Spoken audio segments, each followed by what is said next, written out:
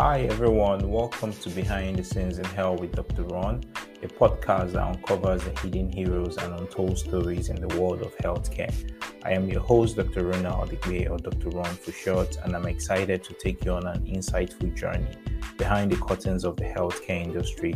I'm a medical doctor with a postgraduate degree in clinical anatomy and another in health informatics. I'm interested in healthcare technologies, innovation, patient care, informatics, and health content creation. In this podcast, we delve deep into the lives of healthcare workers, shining a spotlight on the dedicated professionals who work tirelessly behind the scenes to deliver exceptional care to patients.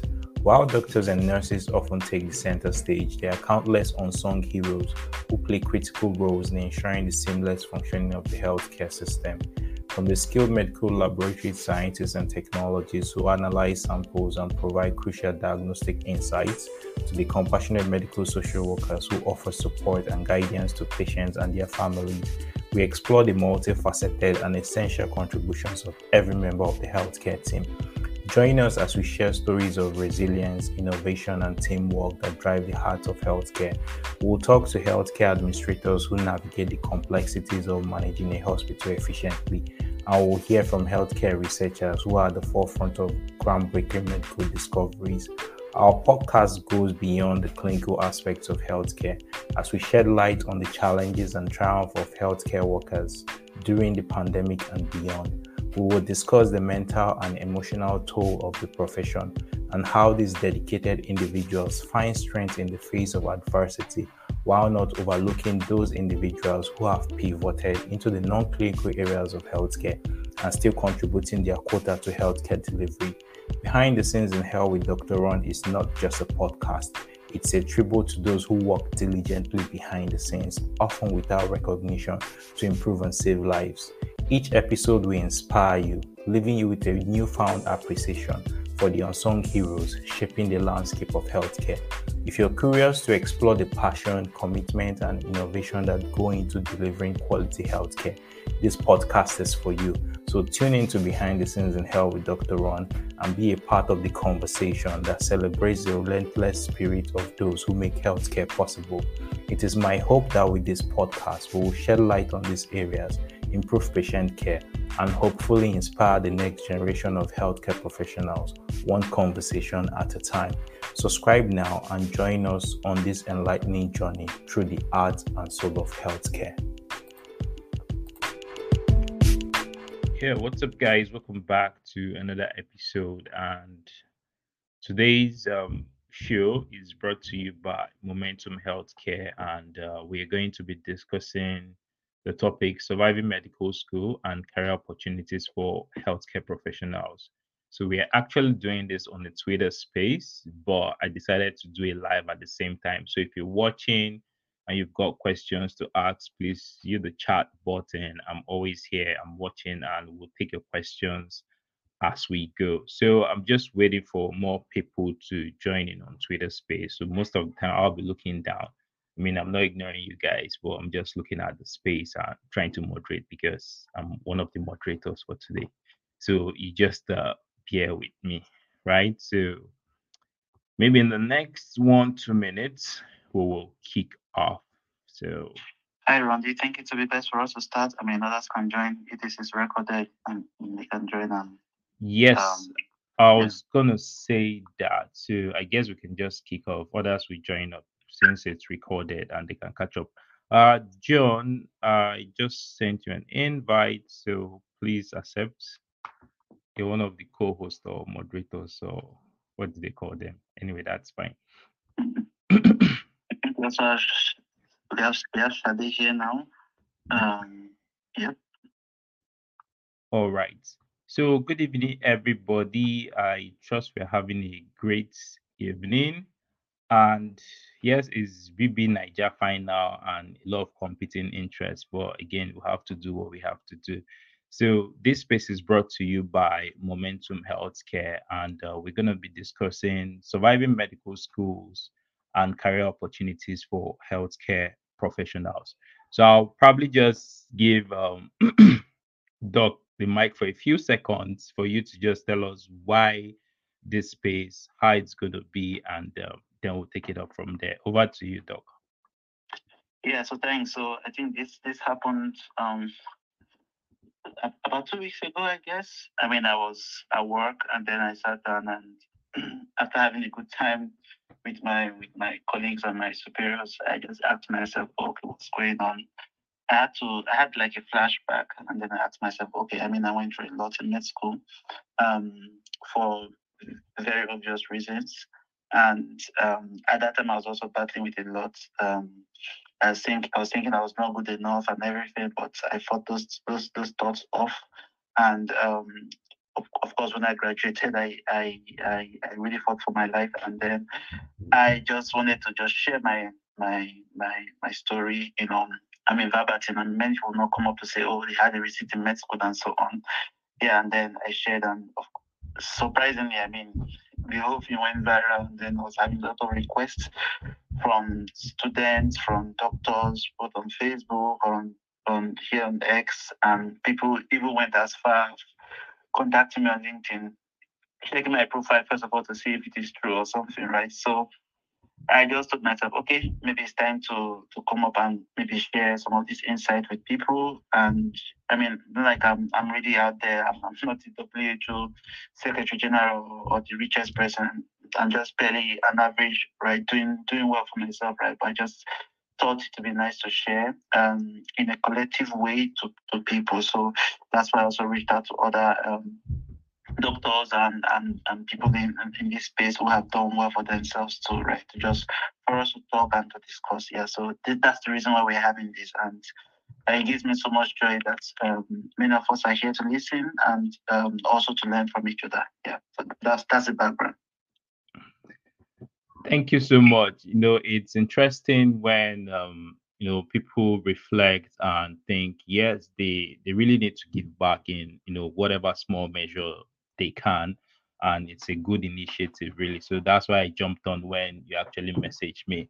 So without that further ado, so we have I'll just briefly introduce our speakers for tonight, and I'll still pass the mic to them to tell us about themselves because they know themselves better than we do.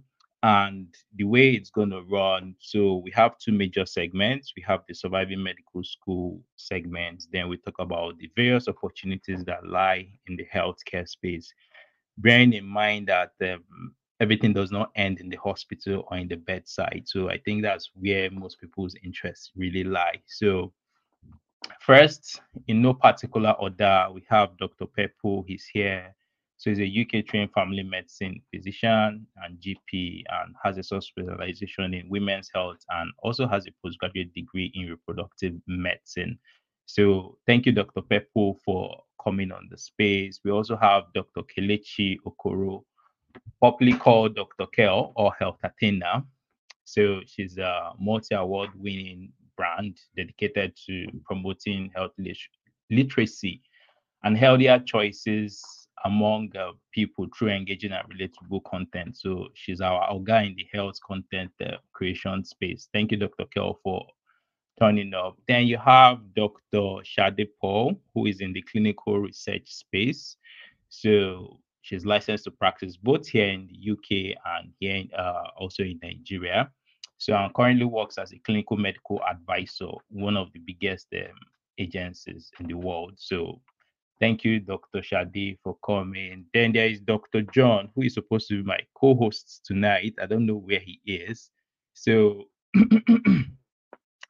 he's currently doing his residency in anesthesia. He's also an entrepreneur with endeavors, aimed at helping early medical career professionals, especially around content creation, social media management, and he runs In Culture Agency. I hope he comes back to this space. And we have Dr. Shino Olushino. I don't know if it's here. I hope he is.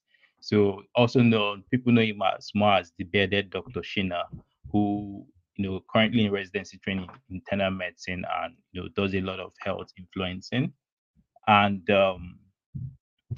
will I leave Barido to introduce himself? Well, he's a healthcare strategist, thought leader, and life coach. So I'll just leave it at that. And who again have I missed? Have I missed anybody? No, I've not missed anybody. And myself, my name is Dr. Rod, and yes, I'm a medical doctor. I think that's where I'll stop for now. So, without wasting time, Dr. Peppo, I'll just start with you. Sorry for putting you on the spot. So, I'll just pass the mic to you to just give us a brief introduction about yourself. If you can get the mic, I've passed you the mic. Let me see. I hope everybody can hear me. Let me see. All right, thank you, Peppo. Yep. Over to you, Doc. Hello. Hi. Hi, good evening, Ron. How are you? I'm good. Good. Yeah, good evening, everyone. Good evening, Dr. Baldoe. Good evening, Dr. Kel. Good evening, everyone. Dr. Folashade. Right. So I guess it's just to introduce myself, right? Absolutely. All right. There's really nothing much to say. My name is Peppo. Actually, Douglas Yola Peppo, but I like to be called Peppo. I like my surname so much. I'm from Port Harcourt. I work here in the UK. My journey to medicine actually started from I would say secondary school, just like so many people. I just wanted to be a doctor. I just wanted to help people. And Ben Carson's book also gave us that false illusion. and just attracted a lot of us to medical practice, but it's been fine so far. So I did my first degree in human anatomy from University of Port Harcourt. And I was lucky to get the required score to transfer to. What happened was I just didn't want to. I did my first jump to get into medicine, but it didn't work out. But at that point, I did jump for both medicine and also engineering. Then I didn't want to stay at home. Since that didn't work out, I said, no, I might as well go into something else. So I did human anatomy for 4 years. And then I got the 2-1 to get you into medicine direct entry. So I went to University of Calabar. And then I did medicine for 5 years because I started from second year. And then whilst I was in medical school, I knew I was going to practice abroad, to be honest. So I was making all the inquiries and everything just to make sure that I get my acts together. So I went straight to my state, River State, to do my house job. And immediately after house job, 3 months after, I left for the UK side to even the youth service because I already did youth service after my first degree. And I came into the UK and I worked in so many places. I did a resident medical officer job in private hospital for about 18 months. I worked in general surgery for another 6 months in London. Worked in Obs and Gynae for another 18 months, and I was A&E registrar for almost a year as well. And at that point, I wanted to go into obstetrics and gynecology training. But before this time, I came into the UK basically to do my master's in reproductive medicine, science and ethics from University of Kent in Canterbury. And all those was also because I was pursuing the Obs and Gynae dream. And so that was what led me to work in Obs and Gynae, because you hear a lot of stories and people tell you how it's difficult to work as Obs and Gynae in the UK, litigation and all of that. But I just wasn't phased, and I just wanted to try it and see if it's something I would like, because impression is different from reality. They say experience is the best teacher, but I don't think so. It only filters impression from realities anyway. So having worked in Obs and Gynae for a while, I tried to do the exam to get in, but at the same time I did, because in the UK you can do one exam to get into multiple specialties. So I also did exams to get into general practice, which is family medicine. And I got the general practice straight on. I got the offer straight. For Obs and Gynae, I was appointable, meaning I had to be on the waiting list to wait for other people who did better to decline so I can get a spot. And at the end of the day, I got something in Scotland, and I wasn't ready to leave. I just like London and all of that. So I just wasn't ready to leave to go to Scotland. So I decided to go into general practice. And to be honest, I would say it's the best decision I've made, because it's given me the kind of life I actually wanted. I probably would have been something else if I wasn't there. Not to berate the discipline, but I think I like where I am right now. Yeah, so I did my training in a couple of hospitals in East of England. And yeah, I finished training 2 years ago, and ever since then, I've been working as a family general practitioner, which is what's called in the UK, but family physician. So I'm a locum GP in the East of England, and yeah, so far it's been good because the discipline is quite a rewarding one and quite flexible, and it gives you time to do other things that tickles your fancy. At least it gives me time to engage in social media to do my business, because I also run business and got special interest in finance, and also clinically I have special interest in women's health. So yeah, that is it for now. I think as we go on, we'll probably have to dive a bit more into other things that will probably get people inspired with our journey. Thank you. All right, thank you so much, Dr. Peppo. That's quite an insightful introduction. You saw the light early and you jackpot very early. And over to you, Dr. Kel. Just tell us about a bit about yourself and your journey. Okay, hello guys. Thank you for having me. Sorry, this might be a little noisy, but I just had to do this from my current location. I'm from Ebonyi State. Yeah, I call myself the Ebonyi Bay.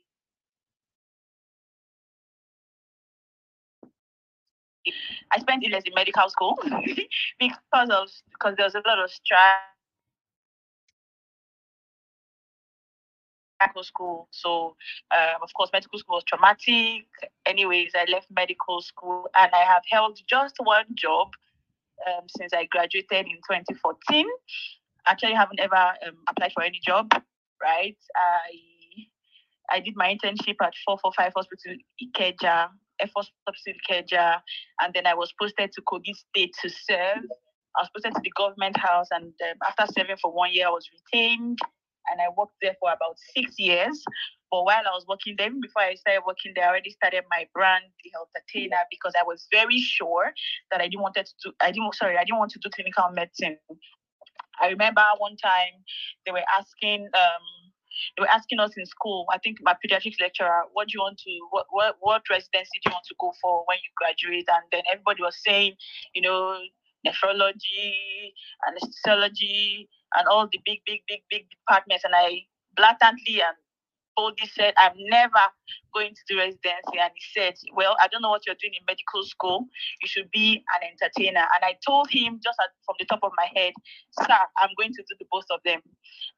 I didn't know what I was going to do then, but I just knew that I was just not going to, go into residency. And then while I was doing my internship, I actually thought of the brand Health Attainer, and I decided to start that. So even while I was in Kogi, as the Kogi State government house physician, I already started my brand, and it was thriving. And then, in less than a year, it was already a thing, and I kept on, pushing my Health Attainer brand.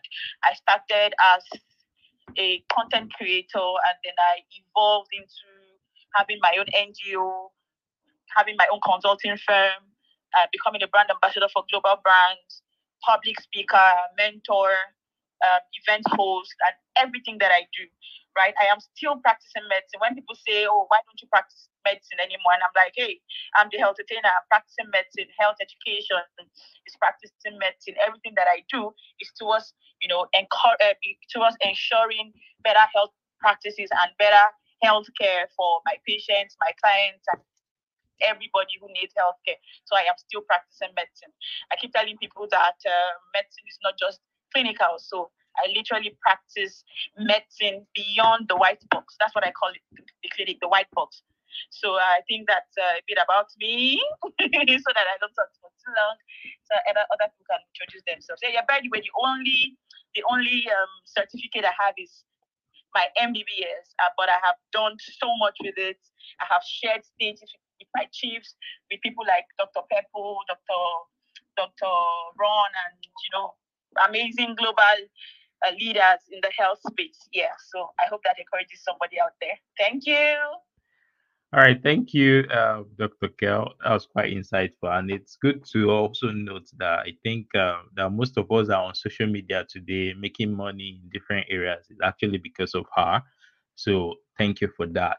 I'll quickly pass to John. John, you're up next. Tell us a bit about yourself and your journey. All right, so good evening, everyone. Always a pleasure to be on this spaces with, people that I've worked with, and I'm very happy to be acquainted with. The title of the space is Surviving Medical School and Career Opportunities. And as a bit of background, um,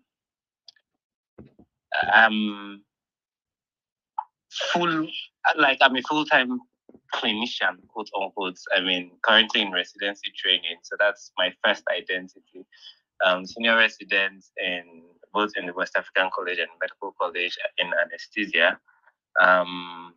But aside that, a lot of the other, like Dr. Ron said, Health Athena, and a couple of the things that she has done and inspired amongst her works is the reason a couple of us are making money from the online space.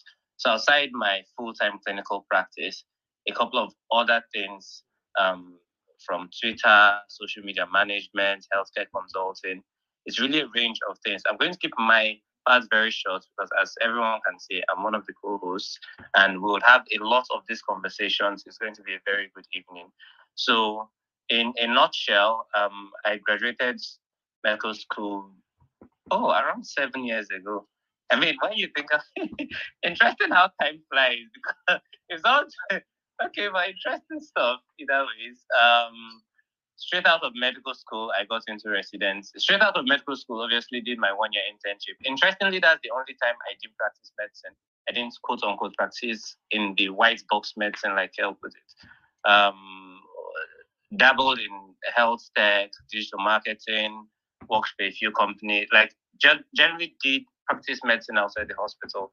And then after the youth service, I decided to go back into training. So I've been in training since then. But like I said, I'm still grateful for the experience that youth service granted me to access the many opportunities that doctors have outside the white box. So welcome to the space. Thank you for joining in.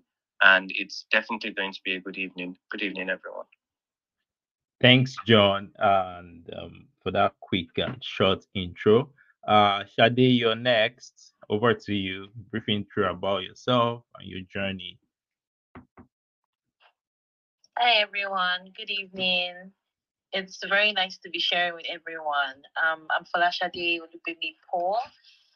I'm a clinical medical advisor these days, but primarily, obviously, I'm a doctor. I think I fell in love with medicine before I ever knew how much of a jealous lover it was. I think I was about 4 years old when I started making very conscious plans to grow into this life. So I'm very happy for where it has brought me and the people that it has brought me to. First child, some people say that when you're firstborn and you're female, they tend to put you in this position of a carer very early and all that. So maybe when people had scripts when we were young, I would care for them. I would help out with the burns. I was very science, involved as well. I was a what they call them now, prefect in secondary school. I was head of jet club. So I knew I was going down that old science pathway. And I loved that. And I really tried to do my best with it. Finished secondary school at about 13, got into university way earlier than I should have. I was about 15. When I got into University of Lorient, I got in for medicine, and it was horrible. It was horrible not because I didn't like it, but because I was way too broke to concentrate on academics. I come from very humble beginnings. People see me now, they think I was born, I was born into money, but you know how it is when your father dies young. I was about 8 when my father died, and you know how it is when they take everything from me in the family and all of those things. So I wasn't born. I didn't grow up in wealth. In fact, we're homeless at a point, and so it was really tough going to university.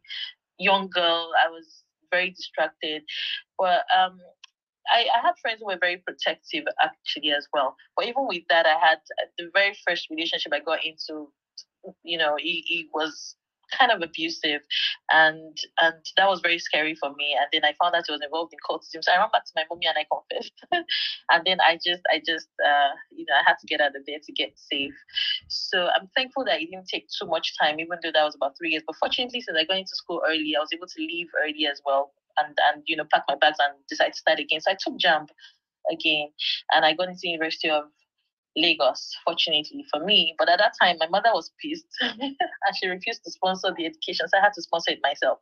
So I had the further challenge of now doing medical school on my own money.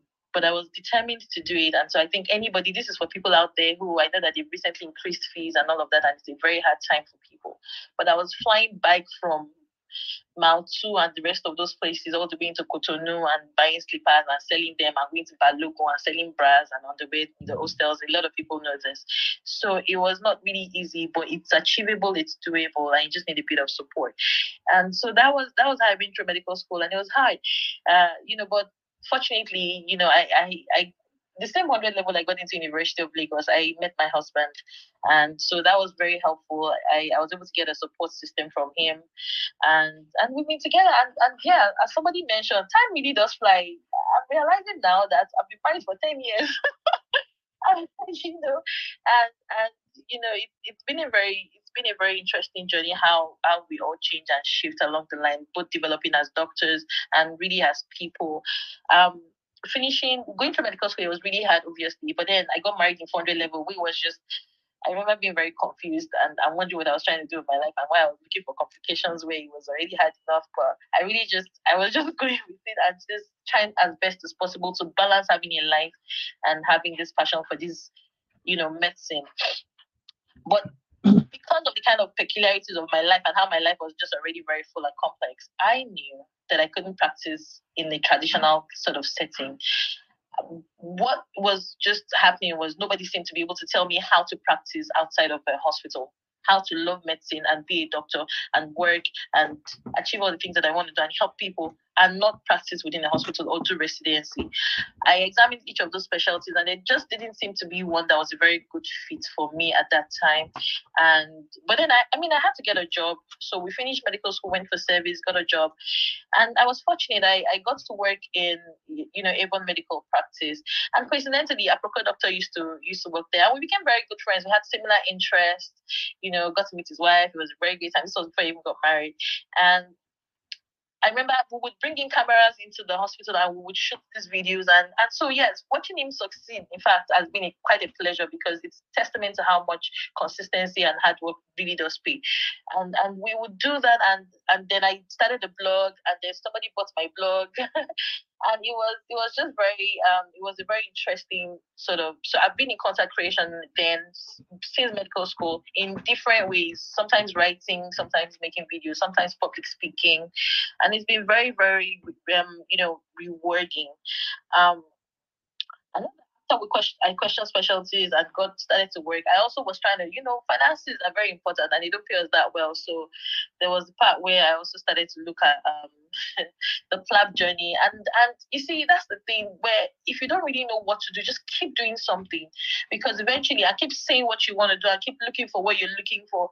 Because sometimes everything clicks at a point where you don't know where it's going to click. But it all just clicks at some point where all of the work that you've done in the past and all of the interests that you've had start to just align and come together in this perfect picture, and you're in this great place and you don't even know how you got here, and you're on this space telling people, and you're like, I'm just trying to live my best life, I'm just trying to balance everything that's going on. So in the middle of all of those things, I did write PLAB, and I did get the whole pathway thing done with and started working. But I'm still in Nigeria. I'm still working from Nigeria. And I think later when we get to exploring pathways, I'll be sharing more about how I am PMC licensed and I'm still in Nigeria and I am still working and having a great time. So there's more than one path. I'm very thankful for the people along the line that have given me opportunities, from Bolade Bakin, who is a phenomenal person, to Dr. Epo, who hired me when I really didn't even know anything I was doing. So it's there's a lot of opportunities that are out there, and let's just say that some of the things that helped me the most, on this journey through medical school and really just helped me to survive it and to find my feet is my friends, having great friends who really understand where you're coming from, understand the dark days, and don't laugh at you when you make mistakes and when you fall. Family, the fact that I have children and I cannot show them my results and show that I failed. So it was a big push for me, and then writing, and I think I mentioned blogging earlier. So writing, creating content, putting out the things that I'm going through out there. I find it very rewarding because it you find a tribe. As I said, I met Aproko Doctor, and then from there I met John, I met Kelechi, and it's been good because these have become some of the people that are most important to me on my journey, both publicly and privately.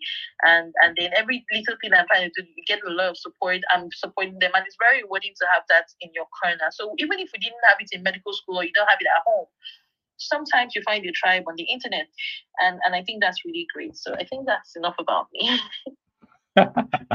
Thank you very much, Dr. Shade. And I think for me, what I took away from this short story is, no matter what happens, just keep moving and never stay stagnant. Well, we'll still come back to that. And everyone, if you're just joining, we are talking about surviving med school and career opportunities for healthcare professionals. And this is brought to you by Momentum Healthcare. And if you know anybody who you think is going to benefit from this space, please just share the link to them and let them join. So over to you, Dr. Shina, bearded Dr. Shina. Give us a brief intro about yourself and your journey. Okay, all right. Good evening, everyone. Quick mic check. Am I very audible, Ron? Loud and clear. Okay. Yeah. Okay. My name is Shino. Well, I graduated from the University of Ibadan. Currently, I'm a resident in internal medicine, and apart from internal medicine, I'm sure when we get to the questions of the journey, I might be able to expatiate more, but I'll just give an overview because you just said, let's get to meet you. So outside of being a resident, I made a foray into the health tech. So currently, I'm a CEO of a multi-million company in Nigeria here, which is a men's health startup, which has been doing very, very well. I also currently sit on the board of some health companies. I'm also into content writing, so I have endorsements with a couple of brands where I write, review content for them. And yeah, I'm also into politics. So currently, I'm the head of new media for NMA Ogun State. I'm also into into also growing content creation. So I've worked with a couple of people here. Ron, who testified to that, Ron, Dr. Kilechi, I think that's just some of the people, and Dr. Afam also, and a lot of people in the content creation space. I think that's just a brief introduction about myself. Yeah, thank you. Okay, and I just to add also, and I also apart from the whole startup thing, which I'm into also, I also help people. Currently, I'm trying to teach people that are interested in this health content creation journey. So have a couple of groups where I host sessions where we talk about how to build your brand, mastering the health space, and becoming a health influencer. Yes, thank you very much. Thanks, Shino, for that quick intro. We'll still get back to you.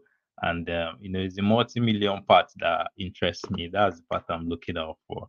And well, I guess it's over to me now. I'm not a fan of talking about myself because my own journey, it wasn't straightforward. So finished med school, started looking for residency. Residency was not forthcoming.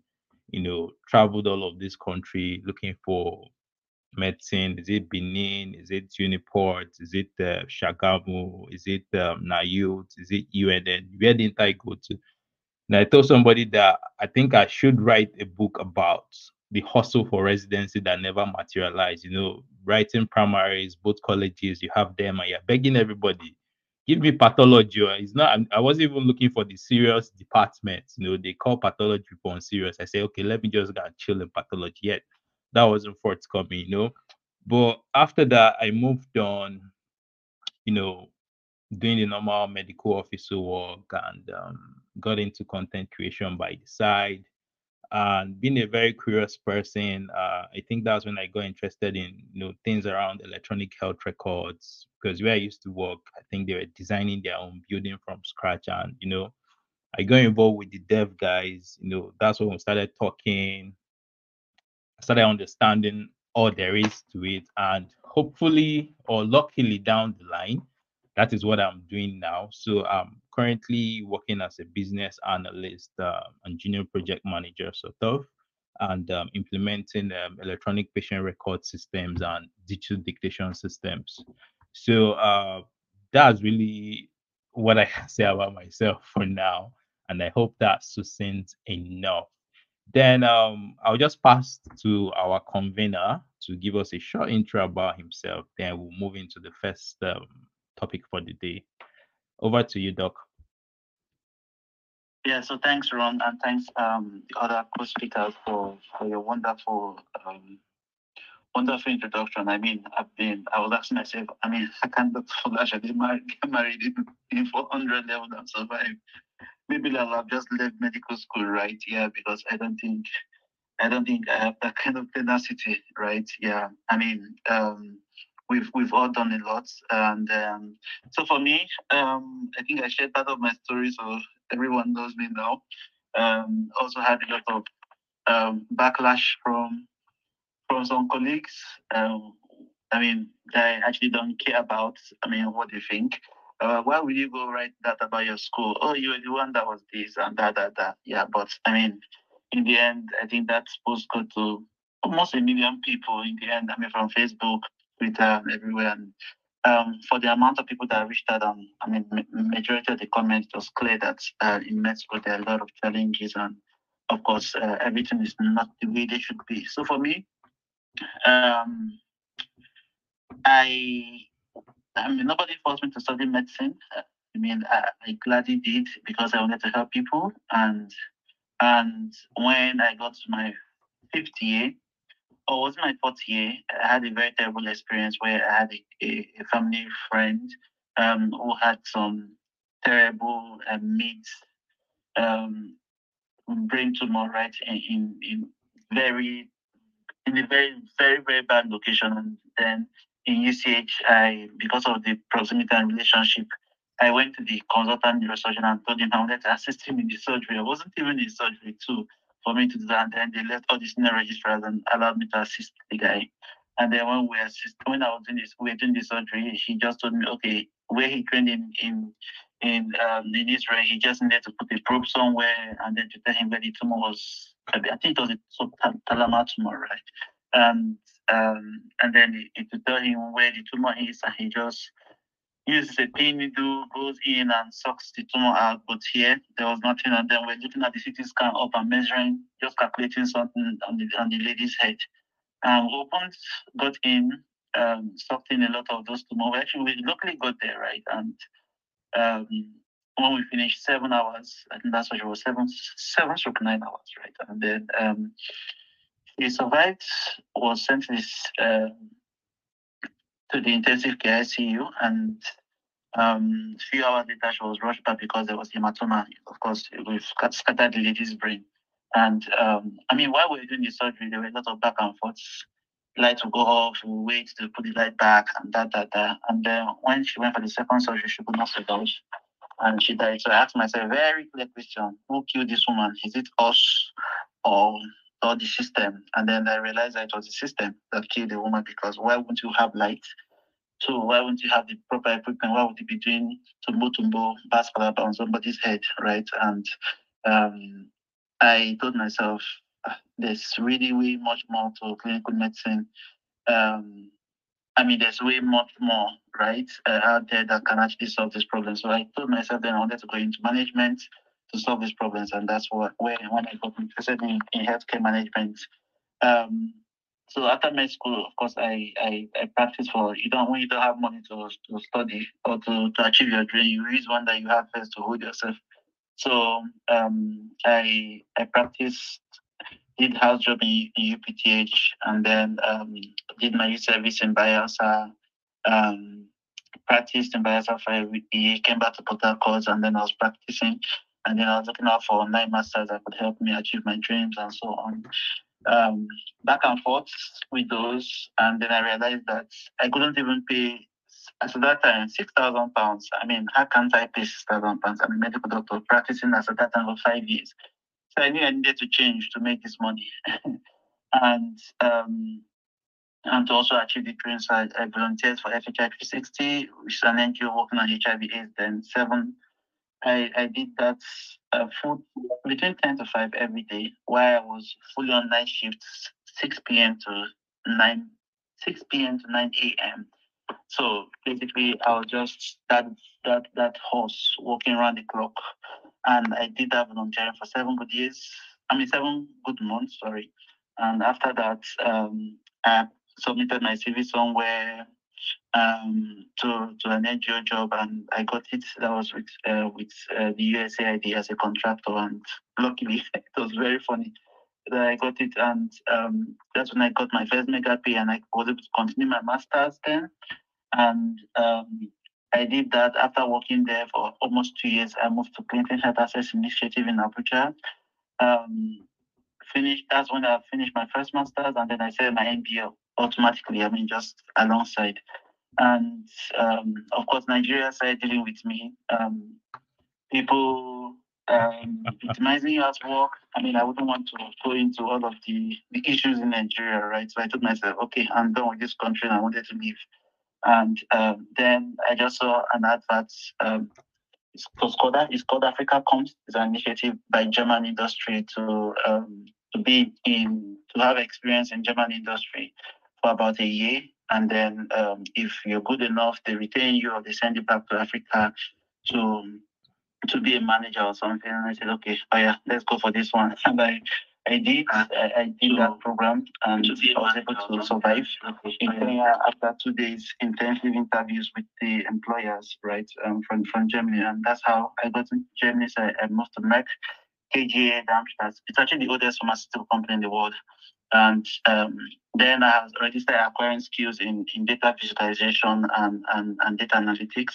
So I was in the strategy and business operations, integrated planning and analytics department in the company. Junkie just came to Europe. Well, I encouraged myself because everybody was still using Excel and Word and PowerPoint. So it's not as if they were using a different thing. All of us had the same brain. So I fought hard, and after my internship, I was retained. I worked there for 3 years, and then moved back to the Global Health Institute of the company. So we're doing drug discovery and so on and so forth. But I was in charge of water sanitation and hygiene for a neglected tropical disease that they are still tackling, schistosomiasis. And I did that for almost 2 years, and then I decided to move to stay closer to family because we live in Munich. My wife lived in Munich then, and then we're expecting our baby, so I just needed to move closer to her.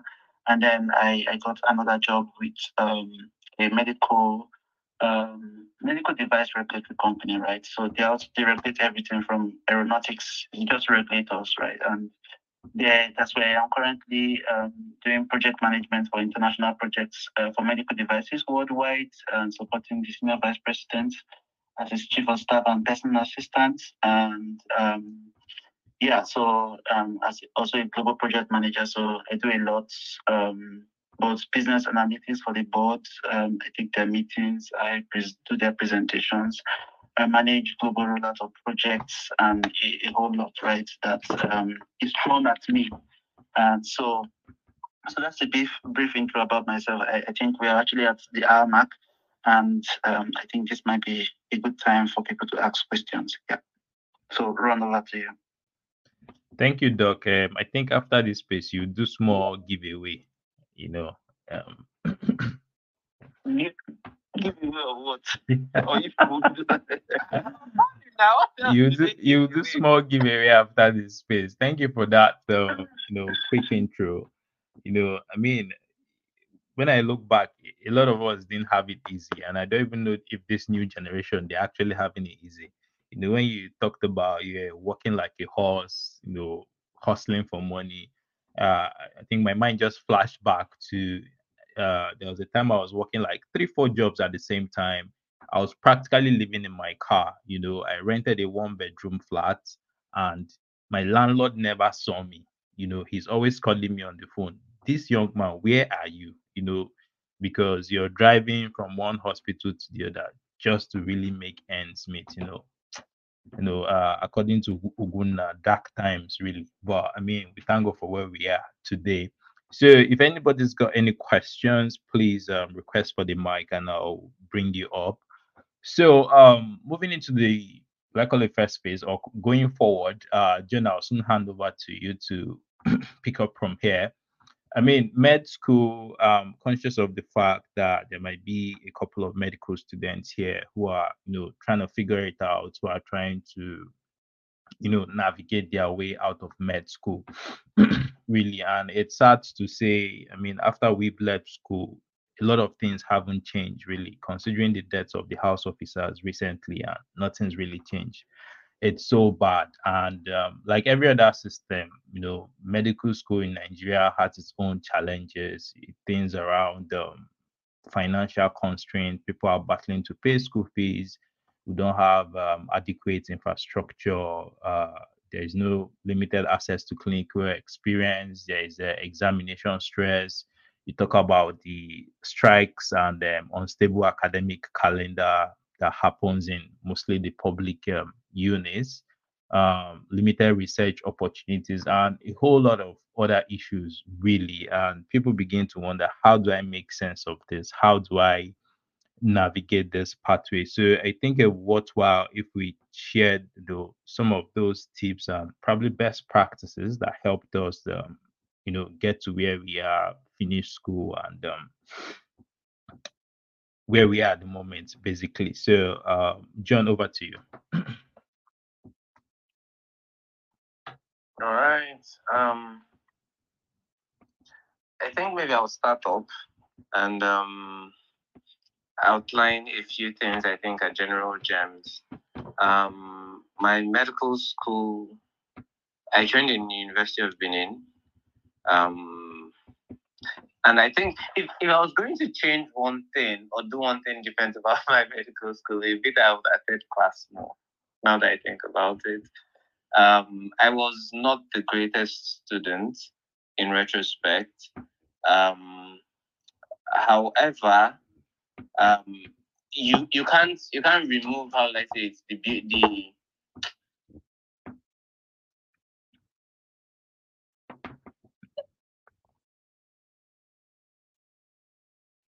So I can't hear John again. Is it just me? I think we lost him and he's trying to reconnect. But I think someone's hands are up. I mean, someone requested to speak. All right, that's fine. Let me just give Kehinde the mic while I wait for John to come back.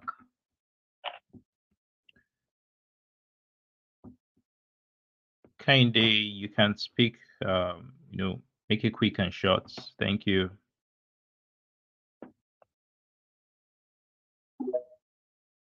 Hello, Kehinde, can you hear me? You have the mic now.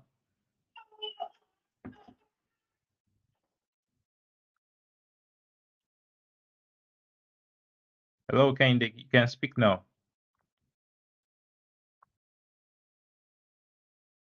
I guess network challenges. So, well, that's fine. So, Pepo, let me just put you on the spot. So, what worked for you in med school? I mean, considering the fact that you didn't start from first or 100 level, so how did you navigate medical school? What were the tips that you think, when you look back, people can use these days to get through the system? Right. Thank you very much for that question. So, what worked for me? So, yeah, like you rightly said, I already did a first degree in human anatomy from University of Port Harcourt before going to med school. So, so I think I was mature going to med school. because I finished just as many people. I finished secondary school at 16, 17, stayed at home for a year, then got into, I was so impatient. So I actually should have gone into medicine straight.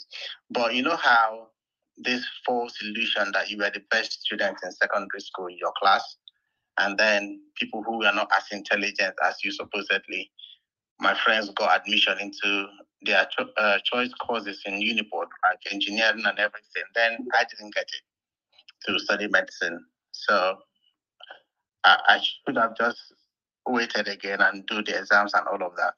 But instead, I say, you know what, I'll just go to the human anatomy. So, and I don't have good memories of Uniport, so to say. That was where I did anatomy, in the sense that it wasn't what I wanted. So I wasn't just enjoying. You know how you have to pass through uni, pass through you, but I basically just passed through uni. It was towards the third year, I got involved in student politics. I became national president of my state's student union, and I was involved in fellowship, all those normal things they do, and yeah. So I did not really enjoy Uniport, so to say. So when I left for Calabar medical school, I just told myself, you know what? Now you've got what you want, so take time to enjoy it. So it was the best experience, so to say, of my medical journey. Medical school, because I started from second year, and during the second MB, the first MB you have to write, I don't know if it's second MB or whatever they call it. So I didn't have to do human anatomy as my MB course. So I only did physiology and biochemistry. So it was easy. I wasn't studying too much. It was just so chill for me. Obviously, you will still study anatomy, physiology and biochemistry, but I wasn't paying too much attention because I already knew those stuff from way back. So I was just refreshing my my knowledge. But also the bad part is I didn't push further, because if I had said, oh, I've known this before, let me put more effort, I probably would have made distinctions in those courses. But I was just laid back. I beg, I know this thing waiting the apple, So I just knew that I wasn't going to fail it.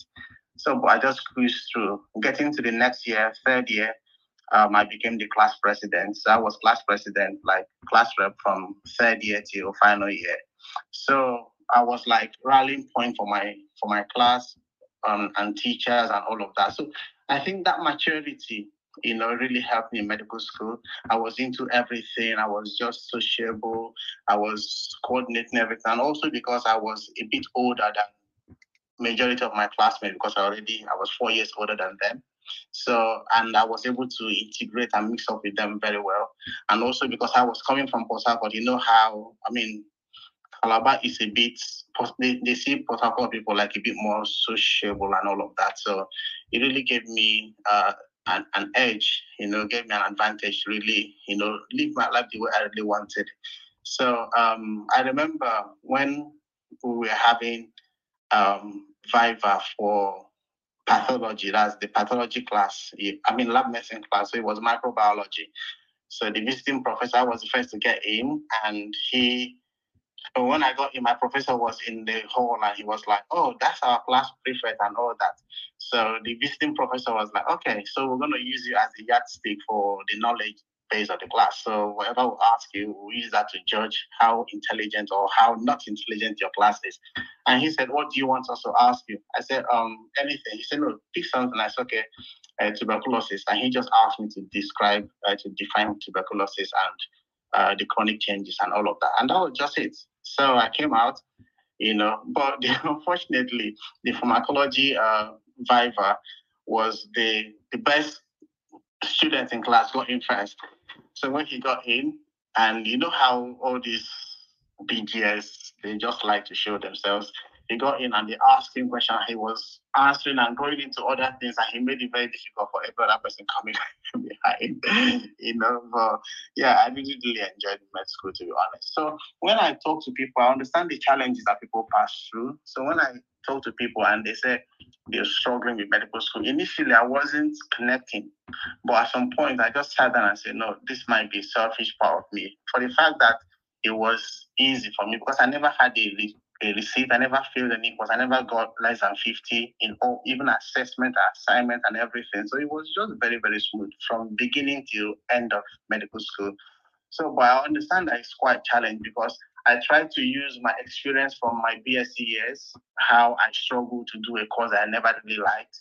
And I don't think anatomy should be a degree course in Nigerian universities. It's actually a waste of time. It should be a course that medical students study, not a department on its own. It's a complete waste of time because I don't think there's anything you can ever do with that other than maybe studying again to become an anatomy lecturer. But that shouldn't be what you should waste 4 years of your life doing. That's a story for another day. So I think look in retrospect, I would say medical students should try their best to just enjoy that season. It might be challenging, especially if you have issues with funding. And I'll just give you a story like quickly. Money. It's not like money was. I had all the money to go medical school. No, I remember when in my fourth year, Cross River State government and Akwa Ibom State government, we are paying their students bursary. So my roommates, one is from Akwa Ibom, one is from Cross River. Akwa Ibom, we are paying 150, 200,000 naira. And the Cross River one, we are paying something similar. So they just get this money. On the day they got it almost the same week, and they bought new CDs, TV, everything, and all that. And I felt very, very bad because here I was still getting my normal 10, 15,000 from home, and somebody had 200 grand to splash and all that. I felt really, really, really bad. But, that kind of just pushed me. I say, what? It's not a matter of what they have now. It's a matter of where we are going, what you are looking forward to. Like I said, I knew from beginning I was going to practice abroad. So I started asking questions. Unfortunately, the uni I went to, there are not a lot of people who traveled abroad to work. So fortunately, a British cardiologist came to our uni for 2 weeks. And then I asked him, he taught us, that was in 6th year. He taught us for 2 weeks. So he was teaching us ECG, and he made it very, very, very, very easy. So I asked him, what does it take for me to practice in your country? And he didn't know. Which now I understand. British people don't really know how people can come practice in their countries. But he just told, there's an exam you need to take and all that. But I did my research and all of that. I was lucky to have my uncle sponsor me to come do masters. And whilst I was here, I took the time to understand the pathway to practice in the UK. And that led me to start my YouTube channel, which is called Dr. Pepper's Hub, where we just help people to navigate the pathway to come practice abroad. And I tell you, like in my class and years above me from medical school and even below, and I was the first to come. And I really took it upon myself to be telling all of them that, what are you doing here? There's no need you being in Nigeria. Come over. I was doing that.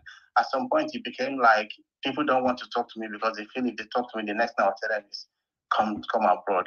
But I understand that people have different things they want to do.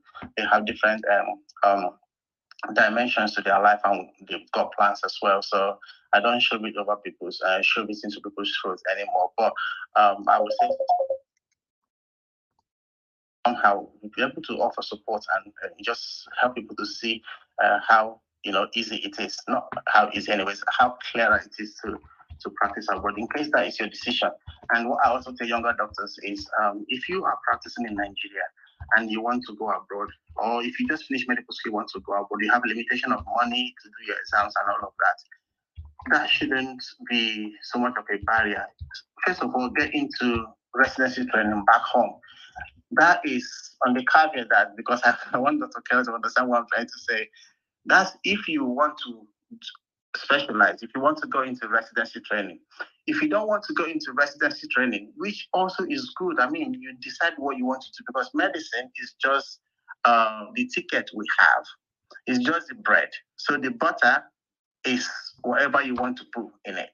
So if you want to go into content creation, Ali Abdal, who did foundation year in my hospital when I started training year one, he is richer than all the consultants in our hospital put together. But he was F1 when I was in GP training year one in the same hospital. So you can imagine where he is today. So Whatever it is you want to do, yeah, you decide. But if you actually want to go into training and you are in Nigeria and you are struggling to either do the exams to pass IELTS or PLAB exams or USMLE or whatever, or you're trying to gather money because it's not easy to even get the money, it's quite capital intensive. I would say instead of you just doing MO jobs, that's also not to deride people doing that. Try and get into residency training in Nigeria, because that will give you direction and knowledge so that you can easily negotiate. You have good negotiation skills when it comes to you practicing abroad. Although you have to be careful, there's a caveat because there's a level to which you get into training back home that disqualifies you from training abroad, because you will be looked as being overqualified, although there are certain other levels that you can start from as well if you want to come abroad. So these are things that people should get clear in their mind. So whatever it is you really want to do, I would say have a plan, start working towards it, milestone by milestone, gradually tick them off, make sure you get all the knowledge and information you need. And that's where mentorship comes into play. Unfortunately, the Black community is bereft of good mentorship skills or good mentorship programs. So, but I'm so happy now that people are beginning to see the need to get mentors, because the job of a mentor is to tell you how easy it is to get from Port Harcourt to Lagos without going through roadblocks. Otherwise, you go through so many roadblocks and so many policemen getting money off you before you eventually get to Lagos. But if a mentor who's navigated that pathway before shows you or lights the pathway for you, it makes it a lot easier for you to circumvent and avoid all those barriers, and you get to your destination quicker. So having this space and having all these scholars, these amazing people doing all what they're doing, I would say let's leverage on this opportunity and just ask questions and ask questions. I didn't really have this when I came. I made so many mistakes. I wrote my first MRCOG exams and I didn't pass it because I just didn't even know what materials to study. When I was in training, I failed one of the exams during training, also because I didn't really know what materials to study. But when I started asking questions and then started seeing so many Nigerians who are already in GP training and asking them, and I got materials from them, I didn't even need to study so much because it was so easy. These are the things they were asking the exams. And the Indians, the Pakistanis, they all have those things and they share it amongst themselves. What happened was I just prayed one day and I went to work, and some lady who is just an Indian messaged me and said, Peppo, unfortunately, it's dream pass your exams. So sorry about your exams. I'm so sorry about it. Do you want to send me your email and I'll send you materials? That's it. She's an Indian. And she sent me that material. Do you know, I was reading it. I was recalling the questions from the exam. Everything was in there. That was just what I studied. I got 2-3 other people who were doing the exams with me, and we were studying this material for 3 months. Got into the exams, 80% of the questions were just there. And that's it. So that's also what reaching out to people can do for you. So in a nutshell, I would say I have good memories of medical school, and there are so many things that you need to do to get you to where you are, not necessarily hard work, but about networking and having the right information. Thank you. All right, thank you so much, Dr. Peppo. That was amazing. Okay, I can see John is back. Over to you, John. Network keeps kicking me out. But yeah, I think me speaking now will just be a good follow-up to Dr. Peppo, because I agree with a lot of things that he said. I also generally mostly fondly remember medical school. Like I said, I trained at the University of Benin. Prior to then, incidentally, like everyone can mostly relate, had a mostly probably like throughout secondary school, top of the class, as a student, straight A's and everything. My first year, I didn't get medicine. I got into Delta State University, studying medical biochemistry. I think I had a 5 points GP in the first semester. So basically all A's. So I was going to switch to medicine, but then I took JAMB again. So at the end of the first year, I had the option of continuing second year in Delta or going to University of Benin to start afresh. And I went to University of Benin and started afresh because then, quote unquote, federal school. mostly, again, didn't have issue. Obviously, the first year was basically a repetition of what we had done in there also. So mostly fine. 1, 2, 3, up to second MB, still mostly fine. I mean, obviously, everyone gets the initial shock when you start doing like preclinical medicine, and oh, you have to do all this reading, and oh no, you're not doing exams every year or every semester anymore. It's mostly like all these CAs, and so culture shock. But I mean, I think it was easy enough to adjust. I think after maybe highlighting some of the most notable parts of the stories, I would highlight some of the things I thought made the adjustments really easy. So up to first MB, or rather second MB, that's what we used to call the anatomy biochemistry then. Mostly fine. I think I even had a distinction in medical biochemistry, so that was all mostly fine.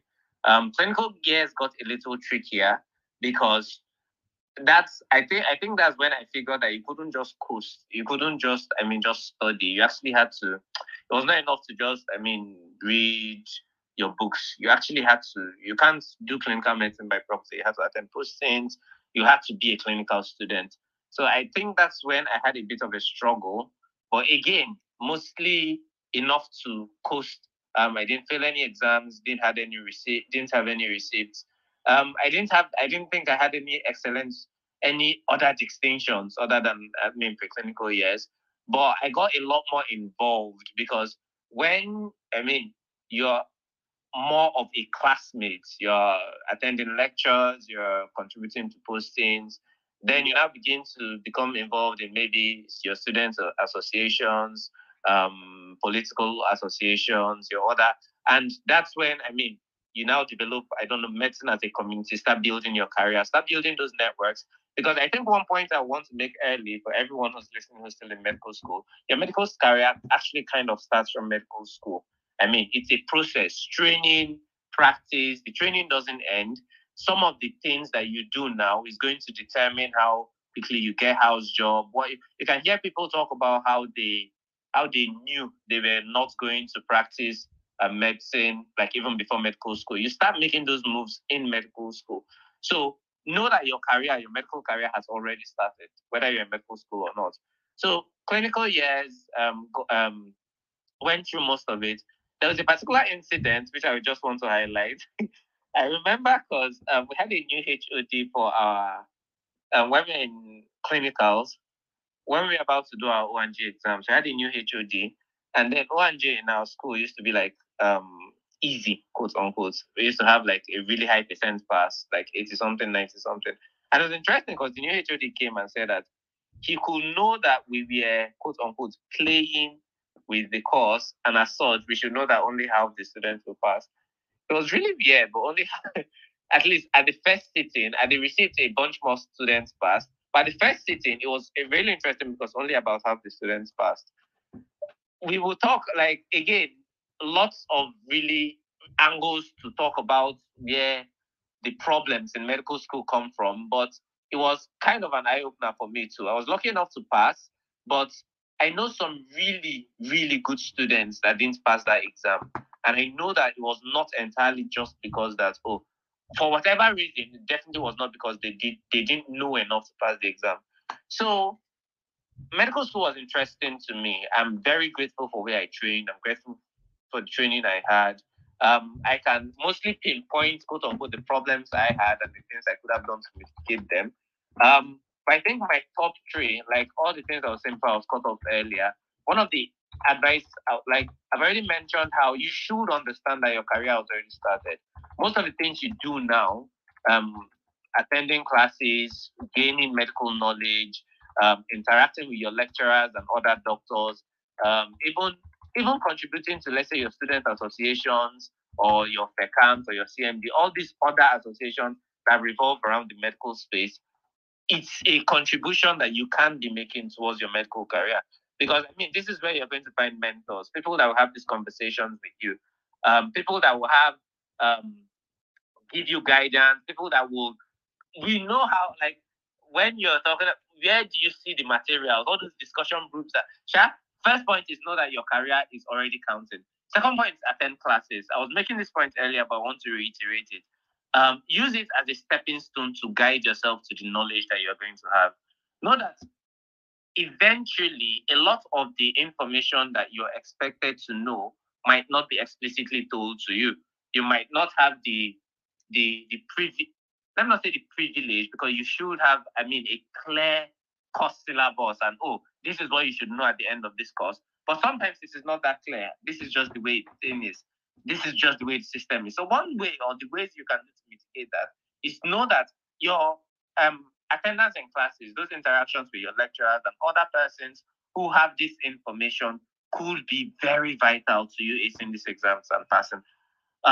Also, communities, we already mentioned communities. Leverage your networks, whether it's through student associations, participating in Congress, how do you say it? Religious bodies, BECAM, CMDA, like we said. Those connections are, there are lots of places where you will get information, and all of those information will help you. Some of them are not just going to be out in the open, but those networks will ensure that you get that. To reiterate, understand that your career has started. Understand that you need all the information that you can get, and some of the places you get this information is from other people who have this information. Understand that eventually your knowledge is your knowledge. You hear when people talk about their medical school experience, eventually all they learn in medical school is for them.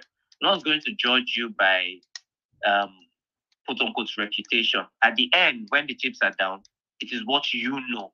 So whatever your grounds or your process through medical school is, ensure that you pick up the necessary skills and get it done with. All right. Good evening, everyone. Thank you, June. That was quite very revealing and interesting.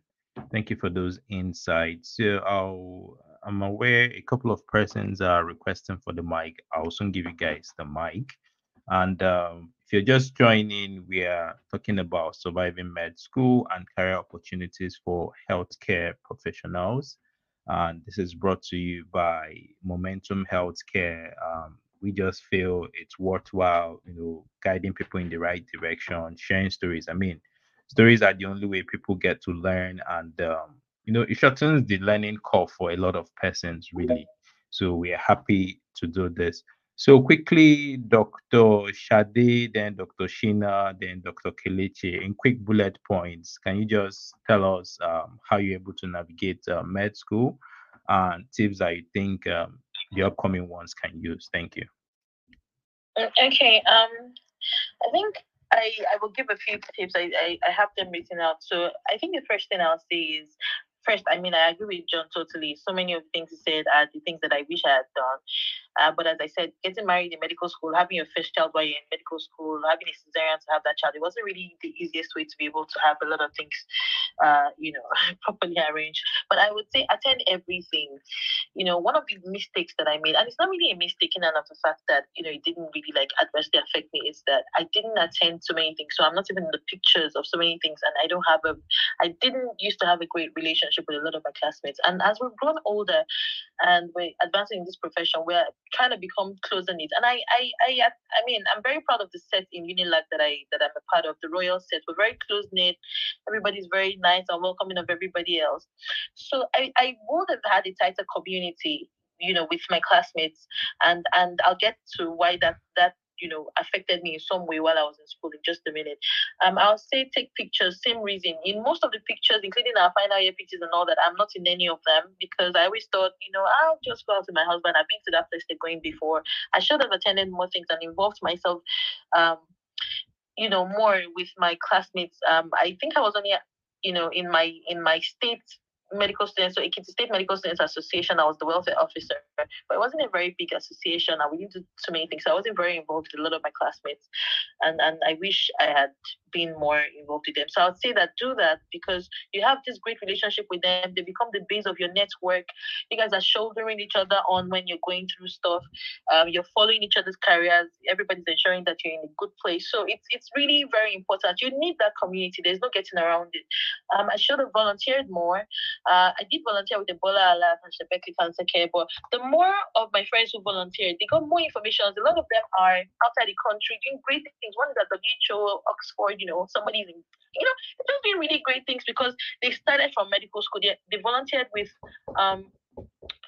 some of our lecturers or some of our professors who were doing research, for example. So they got a lot of exposure really quickly and they could navigate their careers even better. So while I was there asking questions, I was asking the wrong questions and I was asking the questions from the wrong people. And that delayed me by a couple of years before I stumbled into clinical research. I found out that I really loved it.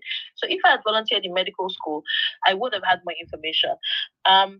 Yeah, I also mentioned earlier how, part of the reasons why I had to leave Uniloring and all that was because, money was tight and I wasn't doing very well just because I was always, broke. And I had to come home and rethink and re-strategize how to handle my finances while I went to school. And I feel like there is a provision for that, but I had no idea. There's a provision in every school for bursary, for scholarships, for just different things. Like there's a welfare. Your dean of student affairs, his office is literally created for your sake. But a lot of us only go there when we're looking for allocation for hostels and other things like that. At times, those people disturb them. It's your right as a student, if you're still in school, in medical school, to have them help you. But we didn't used to do that. So I think that's one thing.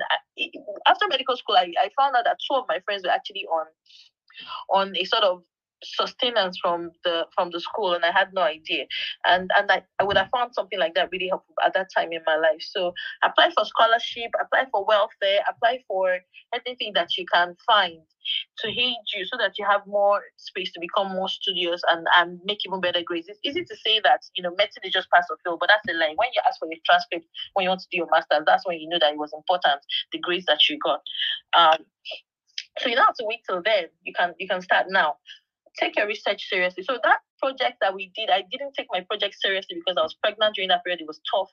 But I successfully finished it by God's grace at one point, but it was a little later than other people, and it was a whole thing. Take your research seriously. I have a colleague who took his research seriously and he was fortunate to have a great supervisor. And that single thing catapulted his career astronomically. Like this guy I think the first of us to travel. And he's not practiced in a hospital-based environment. It really just went. So if you take your research and every other little thing seriously, it might not look like it at that time, but as I said earlier, everything starts to make sense down the line. Seek information and share information. Information is everything. It's the currency of your career. You cannot grow if nobody's telling you. In fact, some of the jobs I have gotten that I have done, I got it because somebody said, "Oh, you'd be a great fit for this role I heard about. This would be a good job for you. I think you should speak with this person." They were never advertised. They were never given out there. And they've been insanely good money, better than anything you look at out there. So I think that you need information from your network and from people bigger than you, like people like Dr. Pepple and Dr. All of them now, looking for them in their DMs because I think that they can help my life. So consider residency training, especially for those of us who want to go the GMC way, who wants to go to the UK, who wants to go to USMLE. Having done something tangible, write papers, do some things, answer some questions and put it out there that you've answered them, author things, write a book. Those things actually start to make sense when you start applying for opportunities and you are head to head, neck to neck with other people globally. You're not competing with Nigerians alone. And even the Nigerians you're competing with, Nigerians are very well known for doing very well academically. So the race is really very tight. Having written a couple of things or having that history is going to be very good. Follow your passion and again, community. And I think that's it. Thank you so much, Shade. I mean, if you're a medical student here, I mean, all this actually applies to everybody that is on this space. I hope you are taking notes. I'm even taking notes myself. And I mean, please share this link to other people you think might benefit from this because there's a lot of gems that are being shared on this space. Sheena, over to you quickly. Give us your own tips and what worked for you. Let me see if I can bring him up just a second. Yeah, Sheena, over to you. The mic is yours.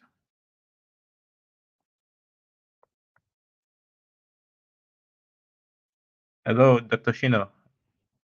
Okay, hi. Sorry, good evening. I lost you for a minute. All right, that's fine. So I don't know what exactly is going on. Every time I try to join, The voice kind of goes low. Sorry, I did not get the question directed to me. I'm sorry. All right, that's fine. So just passing the mic round to share with the audience, what's your Okay. advice, best tips looking back at med school, what worked for you that you think others can Okay. apply to make their life in medical school easier, sort of.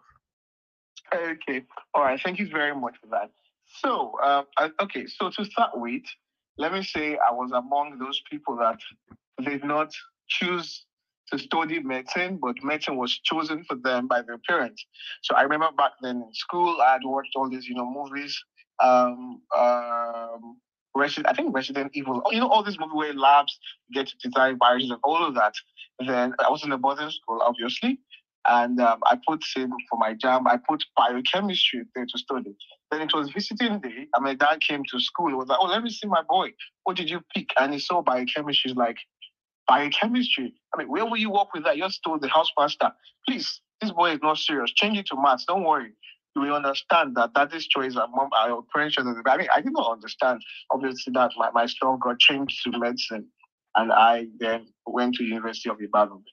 And for me, what worked for me just to start, and that was how the whole thing. So I never wanted to be a doctor. I never envisioned being a doctor. I wanted to be a biochemist, working in the lab, designing viruses. I was young. That was always my dream.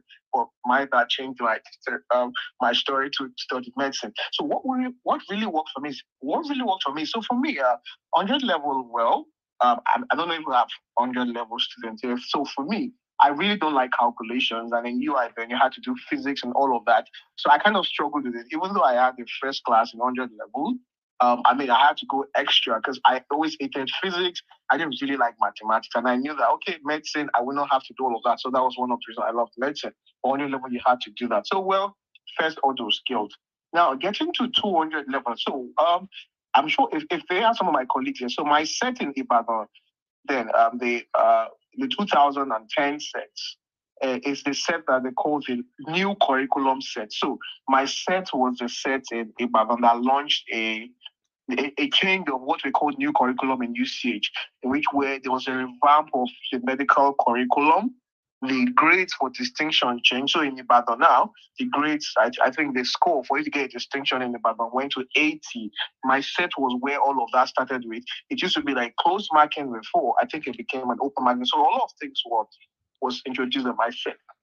So what worked for me, back to that question, is first I had a discussion group.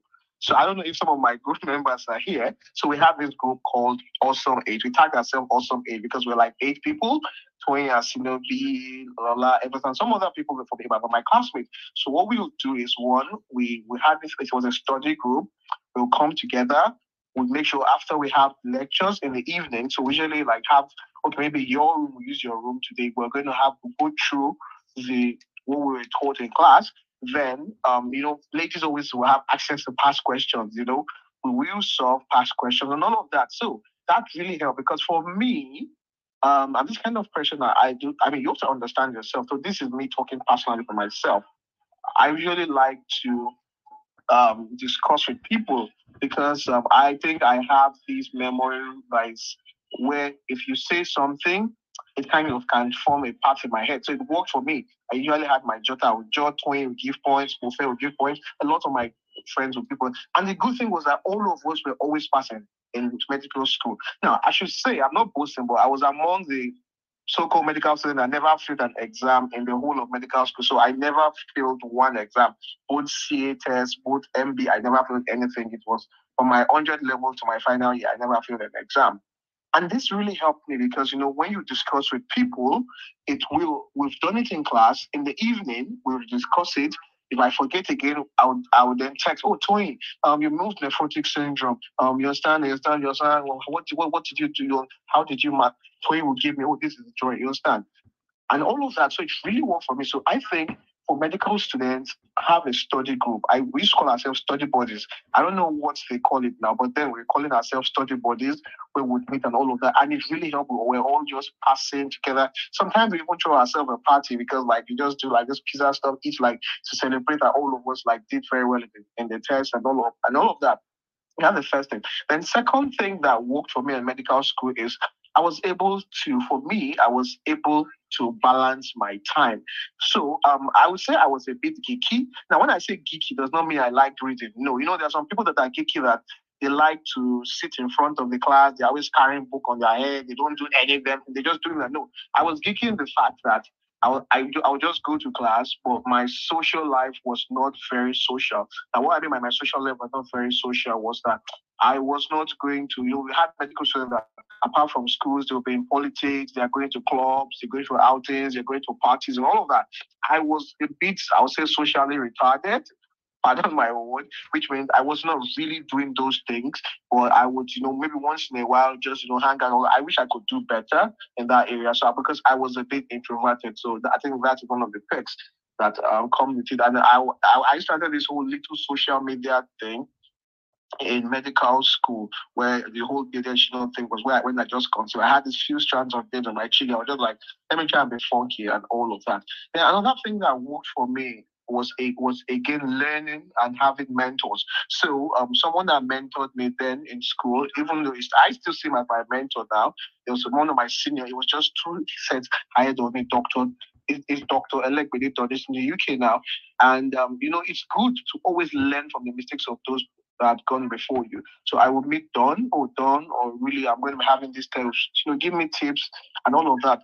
And yes, just to mention, I also love research. So as a medical student, being one of the best in my class, a couple of us were selected. I got a grant to carry out the research. So my love for research actually started in medical school. So if it's something you like, and I do advise medical students that it's a good thing to get to be involved with researches because it kind of opens your mind and horizon. So then I got a grant as a medical student, and I grant to get funding, and I published my first paper in my, I think, was I in 400 level, like fourth or fifth year. You understand? Published my paper, and that was my first paper as a medical student. So I think medical students can explore that. If you are in that space, you want to do research, you can reach out to me. I could put you through. Then coming to final year, they all do some little things that also worked for me was when I felt down, I always sought for help. Yeah, medical school is draining you, and it can actually get you fatigued mentally. Don't bottle it all up. Now, for example, I have a couple of medical students I mentor. I check up on them. I make sure to, just to be part of their dreams. What do you want? What person are you? And also have a way I support them. I think somebody might be on this space. And I think it's what a lot of medical students should do. Let me tell you something. There is always an advantage when you ride on the shoulders of those that have been before you. It's something that has been tested and proven. So if there's someone you admire, it might not even be in academia, or maybe something you like what they do, send them a DM, reach out to them, network. And yes, what again worked for me in medical school? I think, that was also, I read, and also my spirituality. I'm a Christian, and I also was working in units because I believe that to strike a balance, that's for me, you need God also, because medical school, trust me, apart from you can be smart, fail tests, all that happens. So for me, I also believe you should maintain your balance with God. Don't be that medical student that you just want to be a book person and book person. I just forget God. No, still hold on to your God. I was active in my fellowship. I like drama. So I was in the drama unit. I love to go for evangelism and all of those things. So and I was able to strike a balance. And yes. And coincidentally, I'm sure if you read the bio I sent to Dr. Bai, you'll see that it's wrote there that I finished with a distinction. Yes, you can do it. I didn't even know I had a distinction, you understand? Because everybody just forgets about distinction in Ibadan because they made a distinction 80. How do you expect people to get 80? You understand? So I never even thought I had a distinction. I just said, actually, let me just pass. Screw Ibadan and their distinction. If you want people to have this, you see people graduate, they'll come out with 7 distinctions. Ibadan is always saying, we are proud. They are happy that in 50 years, no one has had a distinction, you understand? So it's very terrible. I just hope the mentality of the authorities and the people in Ibadan will change that. There is no joy in depriving people of those things because the toxicity, I feel that if you look at the mental health of medical students, sorry to say, people from Ibadan have one of the poorest mental health because the system is so toxic. And I still see it now. It's still so toxic. So I do hope one of these days the authorities, University of Ibadan, will do better. Yeah, so I just got my transcript on. I just saw my distinction, blah, blah, blah. No, all of that. So yes, you can do it, balance your life, and talk to people. If you're sad, don't bottle it up in Ibadan. Then we had this mental health services you could reach out to and all of that. When I had mental issues, I also reached out to. I knew I'm very, very fragile when it comes to the academia. I cannot take a lot, you understand? But I had friends who supported me, read with me, journeyed with me, passed with me, and up to today, we are the awesome age we call ourselves. We're still friends. So that would be for my end on how I passed through my medical school. Thank you very much. Thank you so much. As you were speaking, I mean, I was like, if I had heard all these things before I got into med school, probably my life would have been easier. But again, is what it is. Kelechi, I don't know if you're up there trying to bring you up, but it doesn't seem to be working. Dr. Barido, can you go quickly? Bullet points.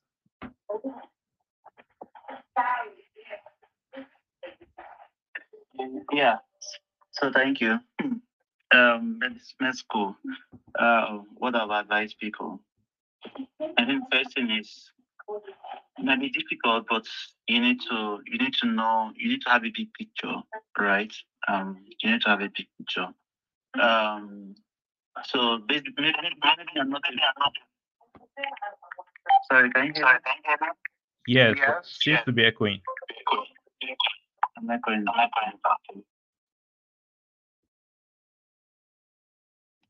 You can try again now. Probably should be better.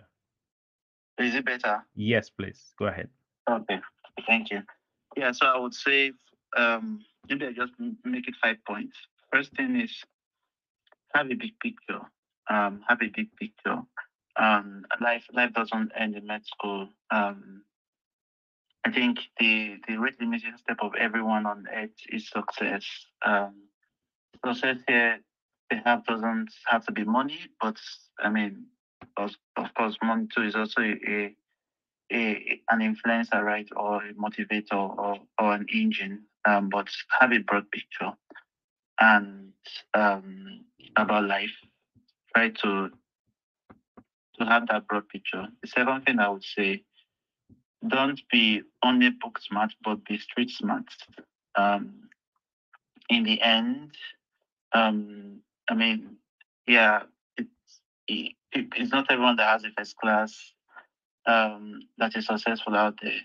I mean, it takes a different set of skills to survive outside academia.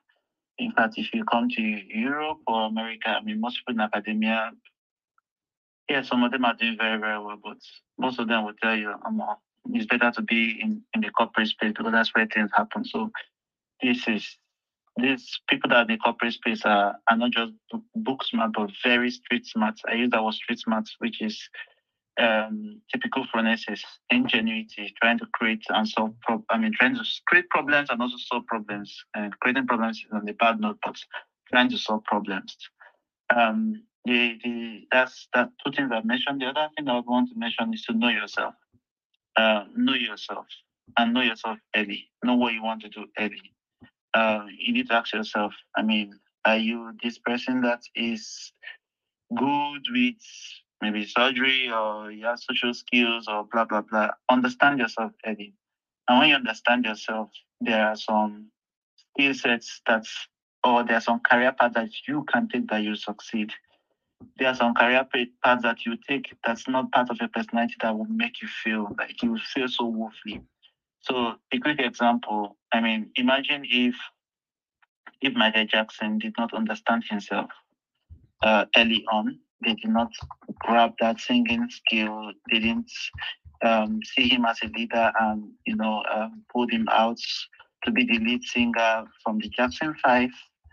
Imagine if he was a data analyst, or imagine if he ended up becoming a biochemist or something. Nobody would have known his name. Or also imagine someone like Thomas Edison now being a musician. You will feel woefully, right? So you need to know yourself. You need to know these skill sets that God has given to you. And I mean, I somehow knew myself when I was growing in med school, and so my personality, I knew what I wanted in life and vision. But when I got to Europe, and I got fully into the corporate space, I realized that there was a deeper dive to this. For example, my former company does what they call insights, and this insight skill, it's a kind of personality test. So they assess you, and they know the kind of person that you are, and with that, they know where to position you in the company and know the kind of roles to give to you. And you know yourself and you know the roles that you do well in and not in well in clearly. And this is a psychological test, right? And of course, my company paid for me, and I got a how many page? 24-page analysis of myself. And then it was just so clear, Barry, this is you. This is you. And my boss knew how to manage me. I knew how to manage my boss.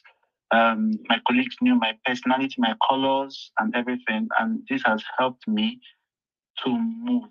And if you want to understand what that is, in a nutshell, I'll just mention four colors. There are four color skills. So it's called the red, the yellow, the blue, and the green. These are psychomotor analysis and psychological analysis done years ago. Red people are people that are good at marketing. They are forceful. They are very alpha males and blah blah blah. Blue people are very analytical people. They don't just accept anything through at them. They delay in making decisions. They'll pick all the errors in anything, and you think they're just after you. The yellow people are people like me. I'm both red and yellow, by the way. Yellow people are motivators. These guys are everybody's friend. They can jump from here to here. They understand a lot of things at the same time. That the life in any party or anywhere. These are very good politicians, basically. Very outgoing, blah, blah, blah. Green people don't want to believe that. They just want to support people's or support you to achieve your dreams, basically. Yeah. So you need to understand yourself. You need to know who you are, and then this would help, right? So yeah, in med school, just no matter what, just sharp graduates, have that DR on your name, and then it's the launching ground for you to be whatever you want to be. I mean, you can be anything you want to be. If you like, leave the mess now, go and be a carpenter, you do well, right? But just make sure you go through med school and you come out, no matter what. I use that word, no matter what. Reason being that people are different, right? For me, if I was back in med school, what I would love to know was how are certain exams assessed? What are the things that one needs to know? What are those materials that boys need to know? If it showed me the material, I will move. Maybe I was not within the right circle of guys, that had this access to the material, and I was just reading left, right, and center.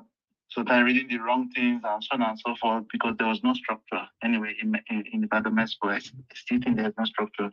I'm glad to hear what Dr. Sina had mentioned, right? But it's still clear that the toxicity is high and all of those stuff, right? And so those are things I want to say. I remember when I eventually I became a doctor.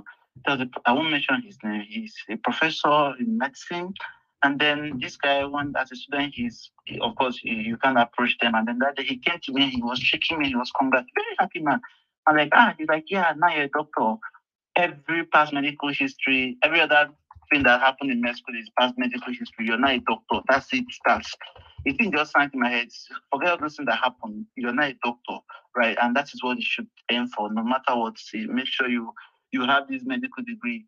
Anywhere you go on earth, once you mention you're a doctor, boom, it opens more doors. Once you pass med school, I don't think there's any competition that will come your way that you cannot overcome. Honestly, you do it because unfortunately, the Nigerian medical system teaches you how to handle stupid pressure, psychological pressure, all of those stuff. So you have that drive to succeed in anything you want to do, right? So these are the few points of mine, and I think I should just leave it here.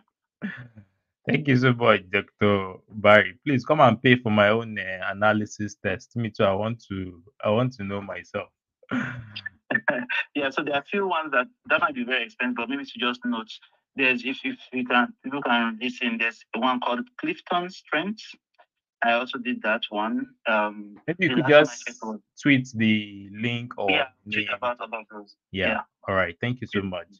If you guys are just joining, we're moving through med school and career opportunities. If you've got any questions, please request for the mic.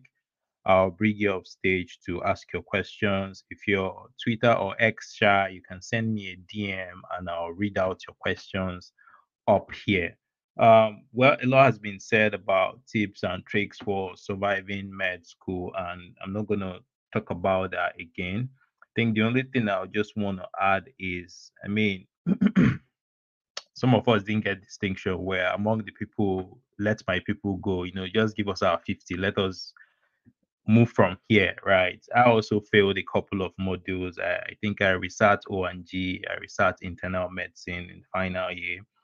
So I think I already tweeted this. I mean, just take your failures in good stride. It's not the end of the world, really. And own it to your full chest and then work towards your receipts.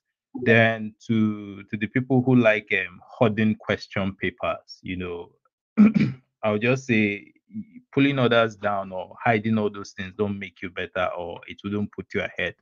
So still boils down to that community effort thing. Share information with every other person and all of that. So I think, yeah, that's what I just want to add as to tips and tricks for surviving med school. Again, if you've got questions, please send me a DM or raise your hands and I'll bring you up stage. So quickly, we'll move into career opportunities in the different areas. And yeah, I know a lot of people are looking forward to this because, I mean, I get a lot of questions every day. I mean, I'm tired of pallor, jaundice, anecteric, knows what can I do, and all of that. So, I mean, there's a perfect opportunity to think about or understand some of the opportunities that lie outside the bedside. Sorry, somebody now asked, displaced doctor. I don't know where you have been displaced to. Please go ahead. Make your question short. Thank you.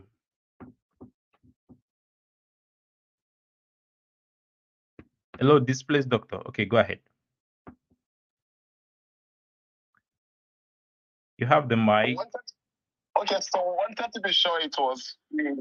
Uh, thank you so much for this opportunity. I've been listening and first thing, in fact, my wife started listening when we were together and she asked me one question. She said, could it be that most people who want to consider in medicine a career outside clinical practice are those people who had issues or negative experience through medical school?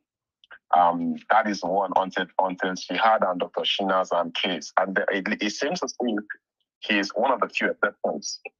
He's one of the few exceptions, right? So I needed to get that clarified. Could it be that it's about people who had a different experience in medical school that do not want to continue with clinical practice and try to find something else outside? That's number one. Number two, is it possible to have an association of non-clinical doctors? Because for me, I feel that's going to create an umbrella to allow people discover themselves and who or what they want to do. I'm not sure where I belong to. I think I have a particular case. Came into medical school 2009. Finished I think I finished 2021. Finished house job in March. Left the country the same March. Of course, Nigerian medical school, along the line, you got lose interest, become depressed. But my issues in medical school were in the earlier years. The subsequent years were just fine. You write once and move on. That's the two concerns I have. Is there a relationship with performance and choice? And secondly, is it possible to have an association? Personally, I'm open to the non-clinical practice. In fact, I published my first couple of books while in medical school, had a couple of businesses, married in medical school. I think I had my first kids while in medical school as well. My wife came to the US and a couple of other things. In fact, I was largely self-sponsored. Before someone was in my family was not involved. My first international trip was while as a student. I won that award in medical school. I'm going to talk about that on a different platform, but I needed to differentiate these two things. If it's related, and secondly, if we can have an association to get other people see the possibilities that you can have a life outside clinical practice as a doctor. Okay, thank you, displaced doctor. I don't know why people use funny names for their, headers, but that's fine. I think anybody can answer this. But for me, I think it's more about maybe people beginning to realize where their interests lie or in their passions. I mean, for me, I still like clinical practice. And I tell people that, well, I basically took a break from clinical practice and probably I'll soon come back. Somehow I still miss it really. So, but I don't think it's maybe associated with trauma of medicine or med school. You decide to run away and all of that. So, for me, it's about discovering new interest and seeing what lies on this other side. Then, for association of non-clinical doctors, well, we've not finished battling NMA and MDC and Wala. So I don't know how that's going to work out. But the only thing I tell people to, I mean, look for all these persons who are in the non-clinical spaces, follow them on Twitter or X, follow them on LinkedIn, connect to them, ask them questions. I think that's probably a better approach. I don't even have energy to form any association. I'm happy the way I am like this. Shade, do you want to chip in something? Go ahead, please. Yeah. So for some of us, yeah, it's not even trauma. If anything, I don't think medical school was traumatic for me personally. I think housemanship was traumatizing, definitely.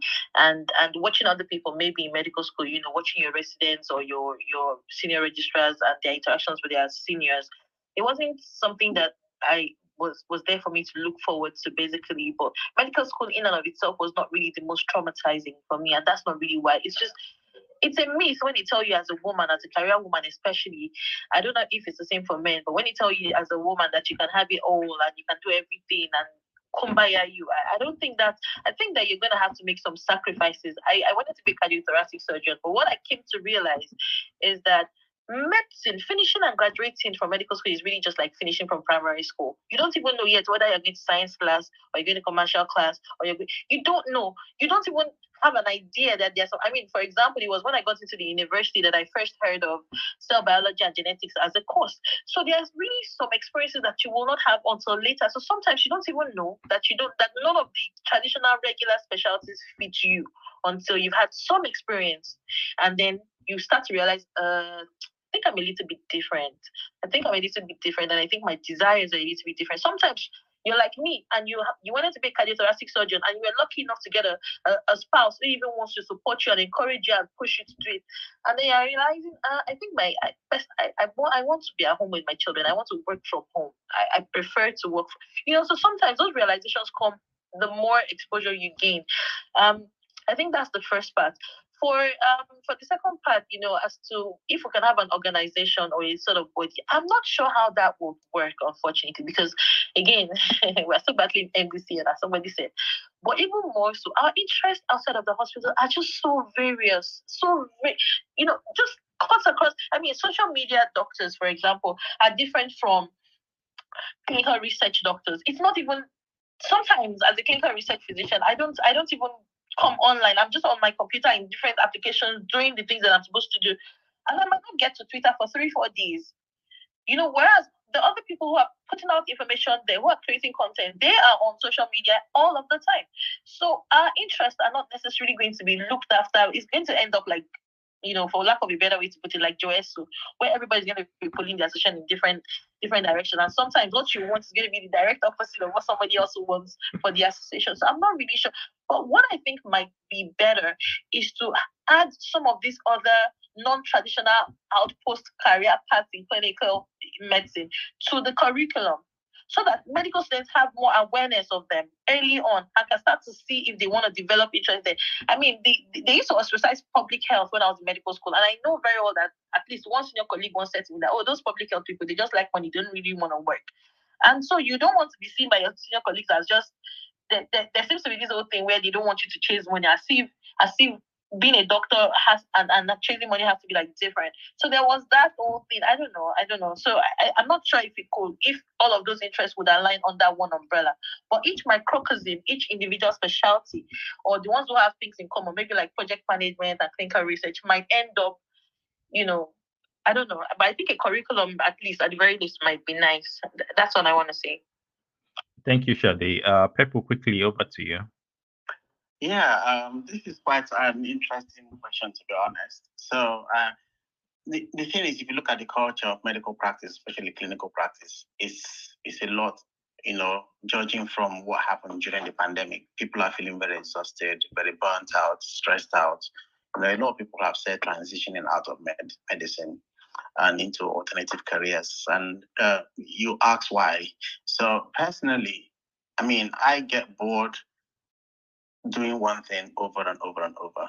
You know, the excitement when you start training or when you go to medical school, they kind of just teach you to be single-minded and just focus on the end result. So everything you're thinking, your final achievement is just go through training, become a consultant. All those years of blood, sweat, tears, and everything. At the end of the day, you just ask yourself, is it really worth it? Is this what you're going to? Is this going to give you the life of your dreams? You know, and when you see your friends or your colleagues who have been so bold to move out and do something else, and you see how their life is going, then you have to sit down and question yourself again. What can I do? So I think it's just that quest, that desire to look for something a bit different, something that takes you off that relentless workload. I mean, check, for instance, in the NHS, the staffing problem is puts a strain on people, both on your mental health. You feel so undervalued. You're in moral distress. You are basically just fighting a lost battle. You feel just so helpless. There are patients that you need to do some things for. You can't do it because you can't access care for them. And that's even you practicing in a developed country. Imagine, can you hear me? Yes, I can. Go ahead, please. Yes. Imagine people who are practicing in Nigeria and resource poor countries. So it's a lot, and that's what you're going to be battling with for the next 20, 30 years of your life. And you ask yourself, no, is there nothing else we can do? It's not just about money, although money is a big factor, but you look at it, work-life balance. How do I achieve this? How, on a long term, how do I create that social security? How do I get a good pension? How do I get a good life? How do I really enjoy the pleasure of my work and also offering help to people? And when you think of all these things, then there's no other way than to start thinking of alternative careers. I think with our generation and with what's happened, especially with the pandemic we've seen and how lives were just knocked out like that and people don't really care so much about what happens to your family when you're gone, then you need to ask yourself, putting yourself in jeopardy, trying to look after other people at the expense of your own family, of your own health. What good is that? Then that's when you make that decision. It's important for us to think of, something else. If you don't want to completely leave clinical practice, something else you can do on the side. Like me, like I said, I'm very bored. I don't think I can live in a house for 10 years. I want to move somewhere else. I can't live in one city for 10 years. I would like to move. God help me to live with one woman for definitely. We have to do that. But yeah. So, okay, I'm transitioning into finance. Yeah. I just want to be in a place where I could, obviously my work now as a GP gives me that I work from home. I can go to, that's the beauty of family medicine in the UK. That's the beauty of general practice. You can do whatever you like. You can decide not to even see patients at all and you still be working as a clinician. You can have interest in other things you want to do. Let's say, for instance, you have interest in general surgery, pediatrics, trauma and orthopedics, mental health. You still be a family physician and do those things on the side, having a clinic to your practice and do all those things. So it gives you that opportunity to do so many other things. And you have days where you switch your brain to clinical work, days you switch your brain to something creative, something that also brings money, into the coffers and just gives you that balance. Like, and go on holidays, actually live your life and not just that traditional, sense of being a doctor, hospital, and all of that. Ask yourself, you going through medical school, becoming a consultant and all that, how many people, even if you say your calling is medicine to touch lives, how many people will you touch in a lifespan of 30 years of practice compared to you being in the public space and actually doing things that you love, doing things that gives you pleasure apart from medicine, and how many people you will reach and a ripple effect? If you answer that question sincerely, you realize that all those unnecessary glorification of the consultant being Lord and Master of all, which is what you have been sold, you realize that it is just an infinitesimal aspect in the grand scheme of things. So yeah, that's it. I'll just end there. Thank you. Thank you so much, Pepo. Displaced doctor. I hope that has been able to, give some clarity to your questions. Yes, but on my second question, I didn't mean as per political association. I just meant some form of affiliations that will be able to create a more robust awareness about the opportunities that exist outside the white collar. Like you don't have to be in the clinical setting. That was what I'm looking at. Something like this forum, something on a more regular, and more organized setting, so that people know that this exists and that we'll be able to have peer mentorship with either institutions or with students directly. Because the biggest gap we had or I'm experiencing is finding people do what I do.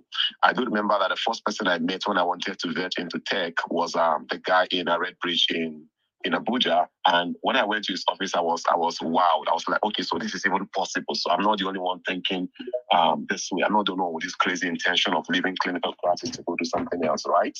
And if I had not applied for an opportunity I saw online, I would never have met him. I wouldn't have ever met him. And I also came to the US and I went to the meeting and I ran into another man who also had his own startup being a doctor. And I was like, wow, so things like this exist. In fact, I used to feel very odd when they come to class and they say, what do you want to do? And I will mention something and they'll be like, I've never had this before. In fact, I hear a lot of I've never had this before more than any encouragement I'll ever think about. And I wish that someone out there is, making this obvious, talking about it, letting the world know or other medical people know that something like this exists. I appreciate the dimension she came from, which is putting the curriculum to make it possible for people to know that there can be opportunities. Maybe a course that discusses the specialties and subspecialties in medicine for people in medical school would come in handy. At least to be a good startup point for us. And then the next other thing I wanted to say is that for people who are transitioning outside the country, like people in the UK and the US, that will be my last comment on this. Is there a possibility? Please don't mind this place, doctor. Okay, I'm Dr. Olembe. I finished from Abuja, so in Abuja. So the last thing I wanted to say is that for people who are transitioning to non-clinical settings outside the country, is it possible for them? Are they able to do these things without taking the professional exams in this setting? Meaning that if I come to the UK, can I transition to a non-clinical role? I don't need PLAB for that, right? If I come to the US, I don't know, since we're not looking at the clinical side, is it possible to? What are the opportunities there? How do people do this? So that a lot of people will stop holding themselves back, going through the stress of PLAB. I remember going through the stress of PLAB, doing my IELTS, signing up, getting a date, and I was like, you know what? I'm not going to UK for my father. I'm not going. Instead of heading to the US. So you get to see that sometimes you have to try some things. You'll be like, okay, you know what? I don't need this. So we have a clear understanding that if you're looking at external or non-clinical setting, even in these terrains, let's know exactly what we should look forward to. So that's because some people are back in Nigeria trying to get money for PLAB that they will never use. That's the funniest part, or USMLE they will never practice in. So that we are sure we are much more guided. Thank you. All right, thanks, displaced Dr. Shade. I can see your hand. Sheena, I can see your hand. I'll get to you guys. I'll probably just chip in here. I mean, well, in terms of bringing a sort of structure as to say the mentorship and all of that, I know Dr. Barry is trying to work out something.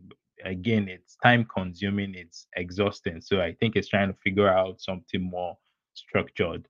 And in terms of other, shedding light on other opportunities, I think that's really the trajectory of my YouTube channel. So I try to talk about other opportunities that lie outside the clinical space. So you might just want to check it out. I just pick one topic or one career at a time and I talk about them, qualifications and skill sets and all of that.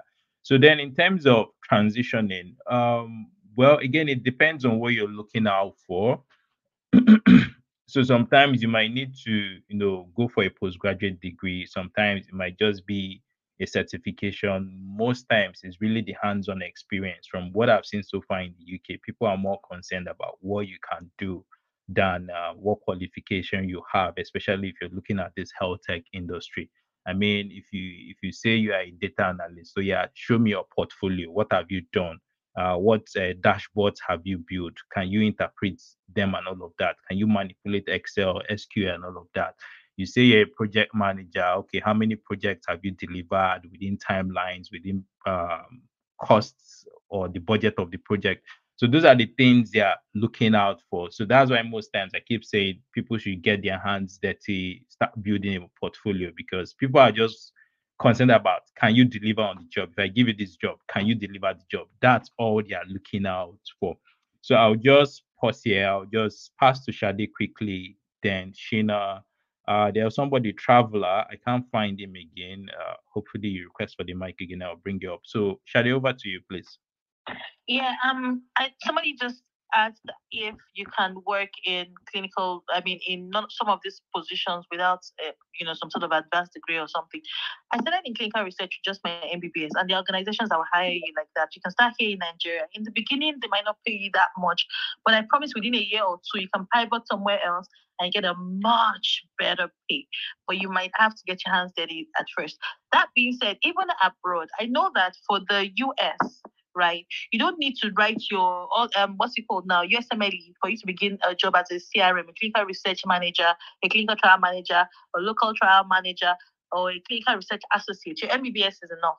And I know that there are CRAs that hit upwards of $100,000 annually. So yeah, just if you can get yourself to the UK in some way, shape, or form, you can definitely get a job as a doctor in the clinical research space. It's getting more and more competitive every year because the jackpot waves have been very, very relentless. But the opportunities are still there. I know that I still reviewed a couple of CVs for a couple of friends recently within the past week who are currently in the US and who are, in fact, clinical research in the US is set to be one of the specialties for unmatched doctors. So you can do your USMLE, you might not do it, you might be on some pathway doing it, and then you can be a clinical research physician because you're not actively treating patients, you're not touching any patients. So you have that opportunity to actually work and use your medical expertise to support project management. So if you have some operational excellence sort of thing in your CV, if you have done any projects, as somebody said, that's one of the best ways to to gain that proficiency. And even if you're entry level, you should be able to get a CRA spot or a clinical research coordinator spot or something using your MBBS if you tailor your CV well enough. Thanks, Shade, for that. Sheena, over to you. All right, quick mic check. Am I very audible? Loud and clear. Okay, good. All right, so I'm going to do something quite unconventional. I think we're talking about career opportunities. So I'm going to be talking about, because this is one I feel like a lot of we've not really spoken on, and I'm going to be revealing. I'm using myself as an example of how much you can make from these things. One, I don't think anyone has touched health influencing. Ron, has anyone really said something about health influencing? Because I'm going to make some shocking revelations with figures using myself as an example. Well, you can start that conversation. I was going to get to it, but you can move on. That's fine. Because a lot of it, one of the career opportunity. I don't want to say it's a career opportunity, but I think if you go into it big time, health influencing, it's a big deal. You understand? So forget all of these hates medics to you are chasing clouds and all of that bullshit. You do whatever you want to do. Anyone that feels you're chasing cloud for giving health tips and all of that, it's on them. You do and put out medical content if you want to put out medical content. So to everyone, because I usually get a lot of DM from people that, doctor, I don't want to really talk about medical stuff because anytime I talk about medical stuff, medical people will be dragging me, subbing me, see. Go ahead and do what you want to do. Don't care about what people say. If doctors are saying, you are doing this, you are giving medical tips, whatever you want to do, if you can't take them, block them. Simple. They are not adding values to you. They are always giving you negative comments. So block them, take them away. Now, let me get straight into it. Now, I follow a lot of doctors here that have a lot of amazing content. And I feel if they've not talked about health influencing as a big deal and they just throw it out there. Like I said earlier, one of the things I'm doing, and some of the people here are on the space, they on a group where I give tips to people, upcoming influencers. Trying to help them build for portfolios, and a lot of them have actually been doing well and been gaining followers and all of that. Now, talking about health influencing, there's a lot of money you can make from it. I'll use myself as an example because, I also am I'm into health influencing. Now, the way health influencing work is like, when you are given health tips or anyhow you want to do, you have to define your own niche and do something you're comfortable with. For example, now, if you look at the way Apropos Doctor does his own tweet thing, he puts this comedic thing to it and all of that makes you laugh. Well, myself, I know I'm not a very funny person, but I'm still able to try and put something witty. If you look at Ron, there's a way Ron does his own, Dr. Afam does his own differently, Dr. Kell, everyone does. And it's a lot of money to make. For example, I won't lie to you, and Ron will tell you, for you to bring some of us on these spaces, you're going to pay close to 500K. Trust me. I mean, some of these times you just see that people are... Why do you open our leg like this now? I'm going to open a lot of... That's why I said I'm going to do something unconventional. So people will know that there's power in some of these things that are just slipping on. I want to open people's mind. Trust me, you will need to drop at least 500K to bring some of us on to talk on spaces like this. Some of you are just tweeting saying you are doing... I mean, do you know some people? I'm not going to think it was... You could make up to 400K per tweet. I'm telling you baseline fee that some of us collect. You understand? So I think and the good thing is that a lot of people have good content. I follow a lot of medics and I see the beautiful things they put out there, and I just wish, okay, this person can think about health influencing. Now, health influencing has to do with all this your content, because one thing is, apart from, now that Twitter has even introduced the whole payout thing, brands would pay for you. Trust me. Brands will want to work with you. Brands are going to reach out, because one thing is, it's a small space, because a lot of doctors are not doing it, because a lot of doctors are too busy, whether with clinical practice, whether with research, whether with USML or whatever. So it's a space that people are not exploring. And there's a depth, I think. And just let me say again, I like what one of the speakers said is understand yourself. You understand? It gets me when some people feel they are non-entities because they're in Nigeria. No. Snap out of that mentality. If you believe you are a non-entity because you're in Nigeria, you will go out into UK and US and still be a non-entity. Trust me. You need to snap out of that. I'm not saying people should not transition. Go to UK, go to US. Obviously, better than that.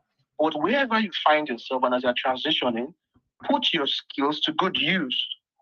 For example, in Nigeria now, there's a dearth of information. I don't know whatever niche you decide you want to create something around that. You understand? And that is what I did. My own... So let me just give my own small thing. So when I started this, I obviously I drew inspiration from a lot of people. I drew inspiration from the likes of Dr. Afam, Dr. Ron, Apropos Doctor, from Dr. Cho. These people inspired me because I actually became very active on social media around 2021. And so I started doing this whole medical thing, and the biggest set of drawbacks and enemies I had with medics. People were coming at me. Oh, this Dr. guy is a cloud chaser. This guy likes to tweet for attention. It will always happen to you. That's it. I'm sure a lot of people that are in this influencer health space will come on that. But obviously, it's your opinion about me. I don't give a damn about what you think about me. What's come to us, if you get insulted, I block you. Not like you are paying me my bills and all of that. And I kept on at it. The good thing about social media is that let people hate on you. Those that will appreciate and pay for what you're offering, you will find them. So forget people say you are this. You have to build that strongly. I am telling you, it is free, easy money. I'm in my house making the content and I'm making good money because a brand is paying for visibility. So it is something that I feel a lot of doctors, because I see a lot of people that have powerful content. I know your social media is, many of these contents are not probably getting traction because these guys don't have a lot of followers. But now work with someone closely that has built a platform and let the person carry you on how to do this. And let me tell you, see the way, there was someone working here, I won't give the person's name. Hope I'm not taking too much time, wrong, but I just wanted to talk about this with the money because it's fine. I believe that people don't know that. Yeah. So he reached out to me last month. You understand, Dr. Shino, I really want to do into this health influencing thing. I want to, my niche is about, oral health and all of that. But I'm always scared. This guy from Ibadan, you understand? Ibadan people are always toxic. I always say, if they like, they should block me on this bill. I don't give a damn. So the guy said, but people in Ibadan, I know the way this will attack you, they will attack me. I don't know if I'll be able to take it and all of that. I really want to put out this content, but I'm just scared. I told him, my guy, don't be scared. I've met you before. I know you have this powerful content. Just put it out there. This guy was like, no, that does not want to do it because they will say, yeah, he's trying to. Okay, fine. I said, don't worry, I'll push you someday. Now, so one day I saw there was this thread someone made about, I think a doctor that died from an infection or something someone died from a tooth infection or something. There was something like that went viral. And people did not really understand. I mean, I usually try not to talk about what I don't know. I'm not a dentist. So I messaged him and, hey, my guy, see this, jump on it. This is wherever you see on this will go viral because most of those that are quoting that tweet, none of them is actually giving one, and this guy jumped on it. This guy that has been scared, I think then he had like 1,000. I said, don't worry, I am going to quote, I'll retweet and push the tweet. This guy, he jumped on it, quoted that tweet, sent it to me. And that tweet had over like 2 million views. That was the beginning. From the guy that had 2,000 something, like 1,000 followers, right now is on like 6K followers. He's getting gigs. Those that want to hate are hating him for additional tips. That one thing, when he saw what one post can do, he said, no way, forget, let anybody insult me, I'll do it.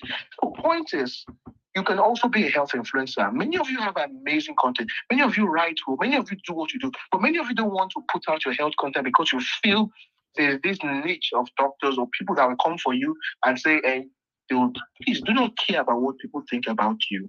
You go out there, just do your thing. And like I said, health influencing is a niche. Brands will pay, trust me. I have worked with over 50 brands. I mean, I'm seeing some of the CEO of the brands I work with, and they will tell you how much I charge for even one tweet. Yeah, I said it. Ron can testify to this. Afam can testify to this. Dr. Kel can testify to this. It's not capping. You understand? So even say, because I know after you might have a space like that, you go and see some people sobbing you that, well, I said it before, I really don't care. I said it. And so you can do it also. You start little by little. You are building, you are getting your visibility. Before you know it, you are working with brands, you are working with, that's how it works. And I'm telling you, this is why I had to do this, because one thing I noticed in this whole health influencing thing too is that because people don't talk about the money they make and all of that. You understand? I felt like if I should maybe say this, I hope it will gear up people, because I see people that have amazing content, but they are just scared to do what they do. And that's just money wasting. So it's another career opportunity, because some people are in it full time. For example, someone like me, apart from being a resident doctor, I still do health influences, and I'm also, when we come to the talk about health experts, I've also made a foray into the health tech because I'm a CEO of a company. I have shares in some health tech companies. Probably when we get to that, we'll talk about that. But talking about the health, this is one thing where we make millions from, and we make these millions from being on social media from our home. So forget all that hatred. If it's in you, and if you are, you also want to nurture this, please, you can send me a DM after this, and I'll be glad to put you through some. I'm sure some of the people that I've been working with are on this space, and they can tell you that they have had growth. Some of them are getting side gigs. Imagine you are getting side gigs and you're cashing out millions every month, and some people are wasting their time saying you are giving this, you are giving out tips, you are always tweeting for clout. I mean, who cares? You understand? So do what you have to do. So I'm just encouraging people, because I get it a lot of time that I don't want to do this because medics will come from me. Screw what anyone thinks about you. Do what you want to do. Put out your lovely content, curate things, and it will shock you how brands will rush for you. So I don't know if you will call that a career or whatever you want to target, but trust me, you can do it. Thank you. Thank you so much, Shina. So me too, I'll come out and queue up in your DM so that you help me blow too. Anyway, so I mean, for persons who are looking for side gig or even a full-time career, this is actually one. So I mean, on a more serious note, all he said is actually legit. A lot of these health influencers, they're making so much money, doing the content quietly. And I usually say, I think the only big deal is just make sure that whatever content you're putting out there is accurate, medically accurate. And I think that's the only thing I just tell people to ensure, so that you're not putting out misleading information for people out there. And the rest is history. I mean, like he said, people are gonna come for you, people will come for your neck, but after a while they will do a U-turn and come and start asking you questions. How do we do this and all of that? So that's one career. So, Traveler, I'm gonna come to you in a bit. Dr. Barry, so I know you talked about project management and how you supervise global rollout of products and all of that. So I'll just leave you to start organizing your thoughts around career opportunities around that area. And yeah, I'll come back to you. So, Traveler, up to you. You have the mic now. Go ahead and ask your question. All right, thank you for this opportunity. I hope I'm audible. Loud and clear, yes. All right. I'm a final year medical student at the northeastern part of Nigeria currently, about to finish. I have this issue that I would like to get an answer from people with experience in public health space and even if not public health or non-clinical practice.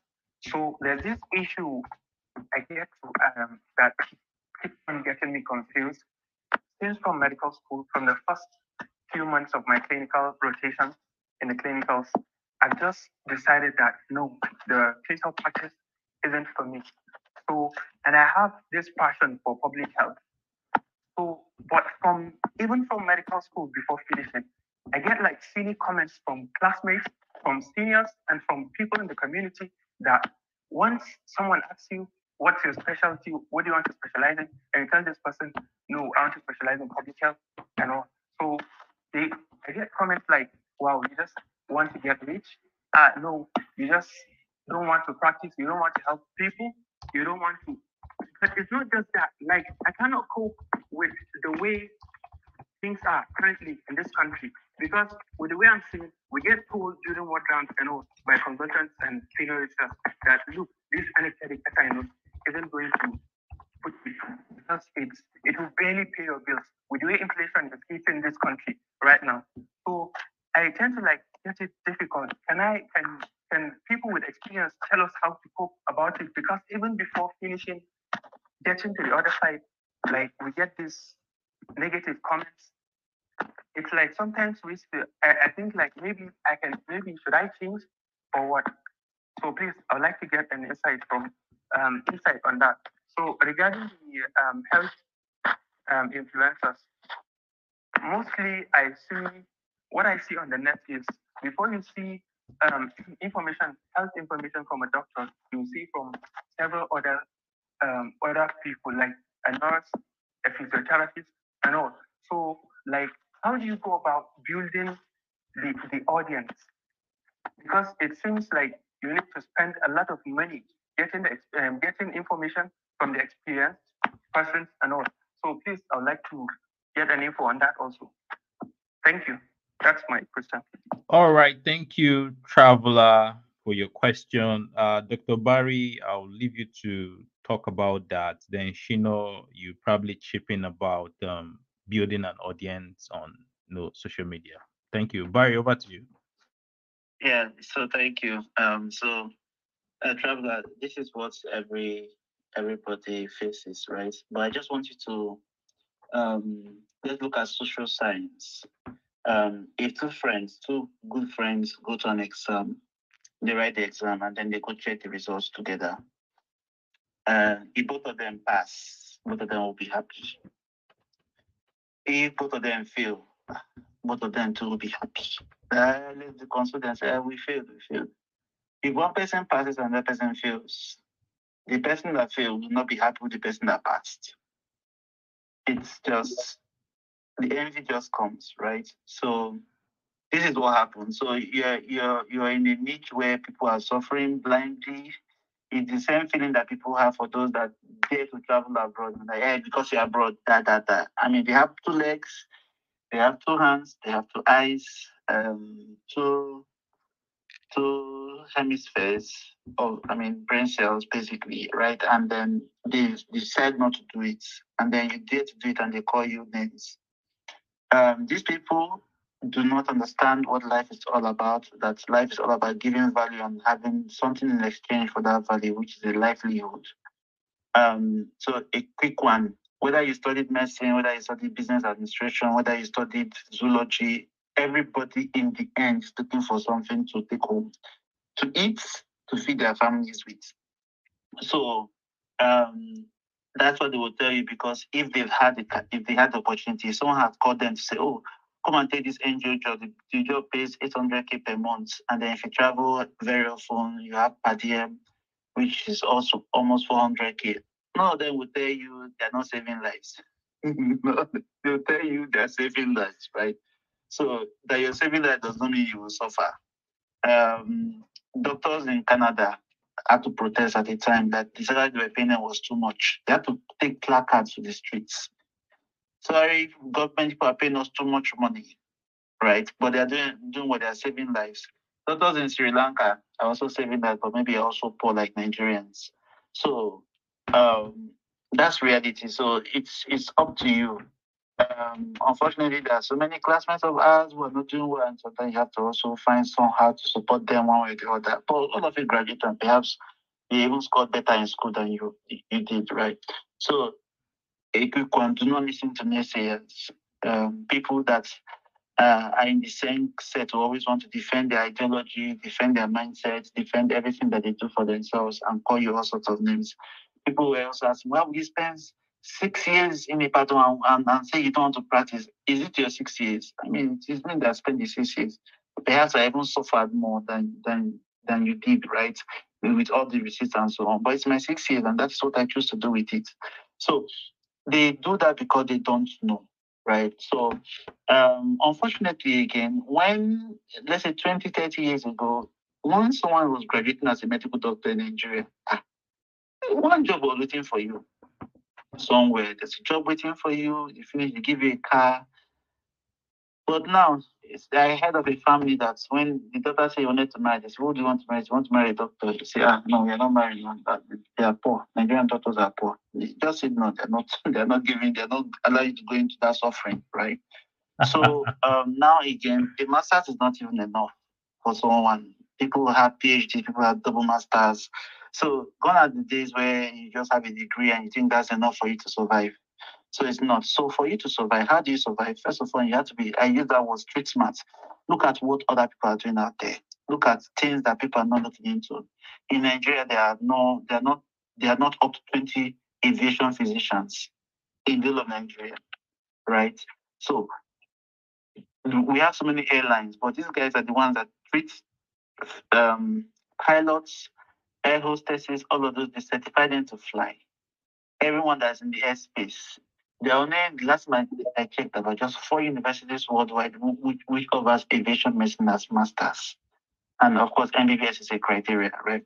These are niche areas. If I was going to study medicine or do anything clinical, I just had a list of 5 clear areas just going to be making bloody money, still using the same stethoscope, right?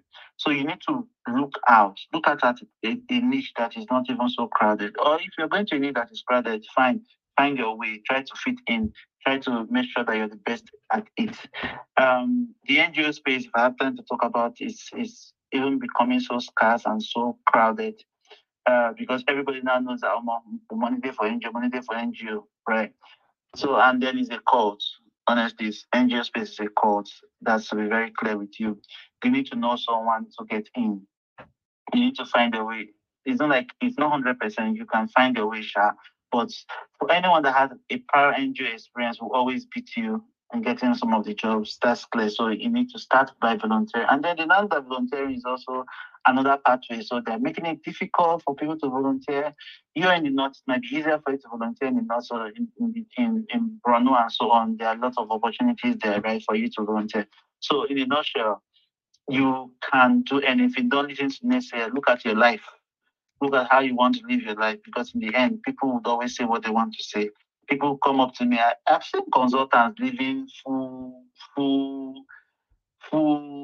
consultancy roles and CND roles and going to the UK to start life all over again. It's difficult for them, right? If they had known this way earlier, it wouldn't have been this difficult. And let me be clear, Nigeria will be worse. I'm not prophesying, it's just reality. You follow trends. It's a forecast. It will be worse. I knew in med school that consultants, people that were doing residence, were not going to have consultant roles because you need to wait for the consultants that are in those roles. If they need 5 consultants in UCH or they need 10 consultants in a particular department, you need to wait for them to retire or die before you can get in. The government will not employ more for you to get in. Then if you don't have money to start a private practice, you'll be doing locum as consultant, between PP as consultant. Many people were doing that. So people just jump because they don't know what to do with their lives. They think I have to be a consultant to make it. It's a lie. So don't follow that bandwagon. Think differently. So I'm still my time is money, and I'm thinking of how to really come up with a holistic mentorship program that you benefit from. Sorry, I'm a structured person, and then I'm in a country that is also very structured. Germany is very structured, so I think very structured. So I'm taking my time to review it, looking at just 200 people to kind of have one meeting a week or 2 meetings in a month, 2 hours, and we dig deep on different stuff, right? You do some assessments yourself, you write your plan, your 5-year plan, a rich picture, all of those stuff. You take care of your finances because it's holistic. Your relationships too have to matter. How you see life, a lot has to be in play, right? Because this is what makes a total man. Well, I'll stop there. I don't know, Dr. Ron, you want me to talk about project management or something? Just hold on. I'll bring you up for that. So Shina, he also talked about how do you get to build your audience on social media. So I just thought you might just want to chip in 1 or 2 things about building an audience on social media. Okay, all right. Good evening. Mic check once again. Am I audible? Sorry, I have to do that. Loud and clear. Time. Okay. Am I clear? Yes, you are. Hello, Ron. Can you hear me? Yes, I can hear you. Yes, go ahead, please. Okay. I can hear you. That's fine. Yeah. Okay, all right. So thank you for that question. So building an audience, I think firstly, let's start with, do you have the flair for content creation? Because an audience will only want to engage and listen or subscribe to someone who has value to give. So that's the first thing you have to ask yourself. You understand? Now, if your answer to that is yes, kudos.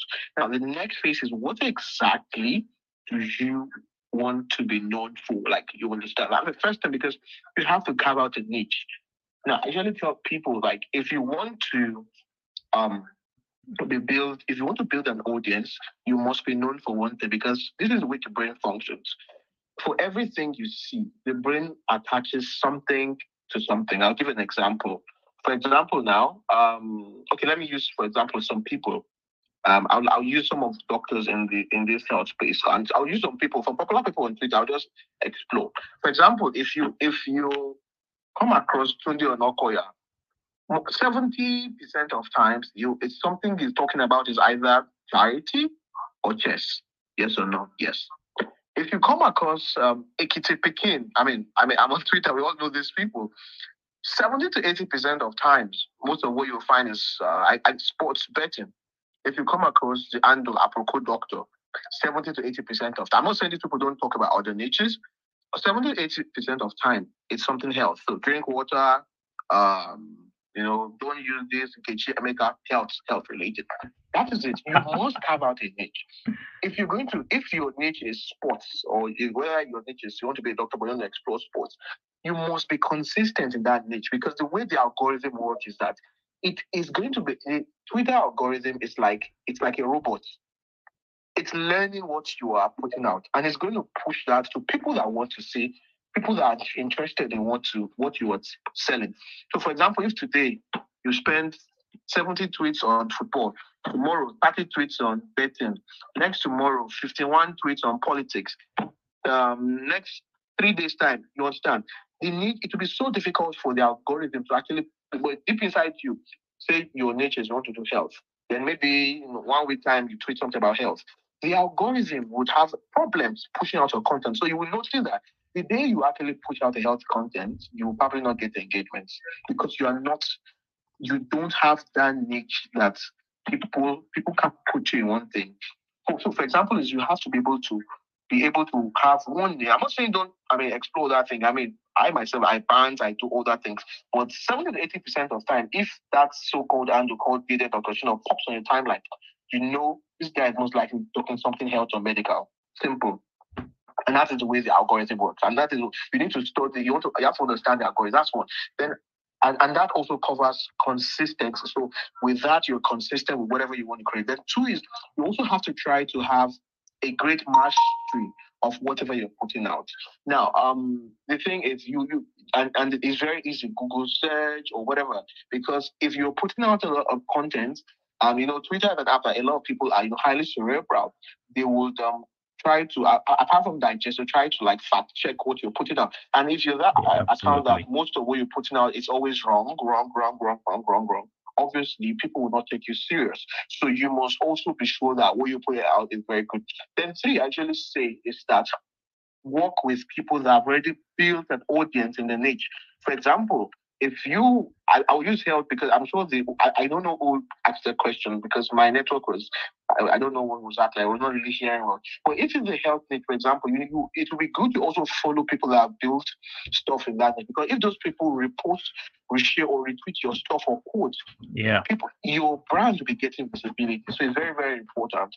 You understand? I mean, it is very, very, very important because those people already have an audience that know that this is what we like from this person. You understand? I mean, we want to see this person sell stuff. You understand? They are the algorithm has mastered their own audience. But you are coming in that space. If that person reposts, retweets your tweet, it is going to go to that audience and you get the engagement. It's not rocket science. Then you keep up at that. Then the next thing I need to say is you need to develop thick skin. Thick skin. For example, if you're going to health influencing, and I usually say with people like, for health influencing, the number one obstacle of people you are going to face is doctors. Yeah. Doctors will come for you. A lot of doctors believe, why are you, I'm practicing medicine. Why are you talking medicine on social media? I mean, you see all those comments. You must not allow it to get to you. Now, fact check. I mean, there are a lot of doctors here that I used to be on good terms with them when I joined Twitter, but I don't even interact with their tweets again because these people don't do constructive criticism. They will be following you. They will never share your stuff.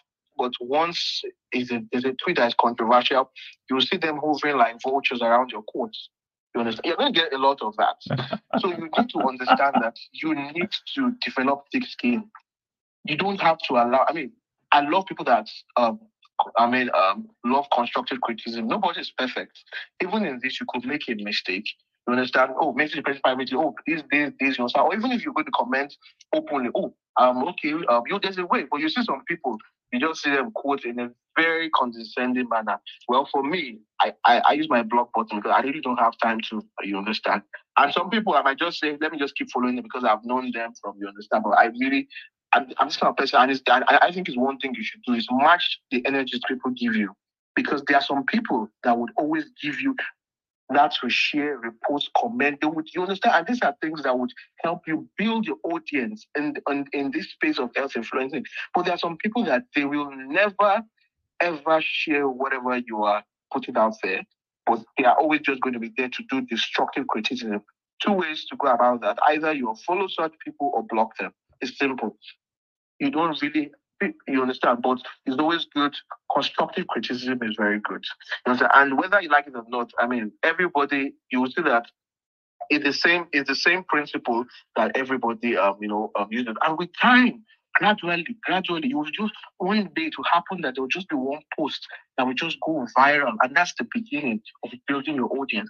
And people will be liking you before you know. For example, a lot of time people will come and be like, how come almost everything you tweet goes viral? Most of them is like people would be tagging me to those people that Dr. Shino, what do you have to say about this? You understand? And I might just drop my two. And because I've already built that audience, the audience will help you push it. So that is what you can do, but it's consistency. Like I said, I got active on Twitter around the ending of 2020. So I've just been on Twitter for 3 years.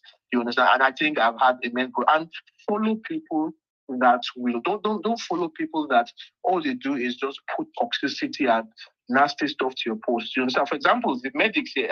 I follow a lot of medics, but I follow medics that I know that are very supportive. There are a lot of people. I see some of them on this page that anytime they even react to your stuff, it's just always condescending or we just a lot of times I probably would just maybe unfollow such people or just block or you understand some of things. You don't need me, I don't need you. It's you understand. But follow some people that they would dedicate their time. I could give a lot of names of the people that will support you here. Yeah. But I don't want to because there are over 200 and something people on this page. I don't want some people to feel left out. But there are a whole lot of people here that will give you shares. They will say, hey guys, please follow this account. That is the way you build your audience. gravitate those people that will give you positive energy to build and push.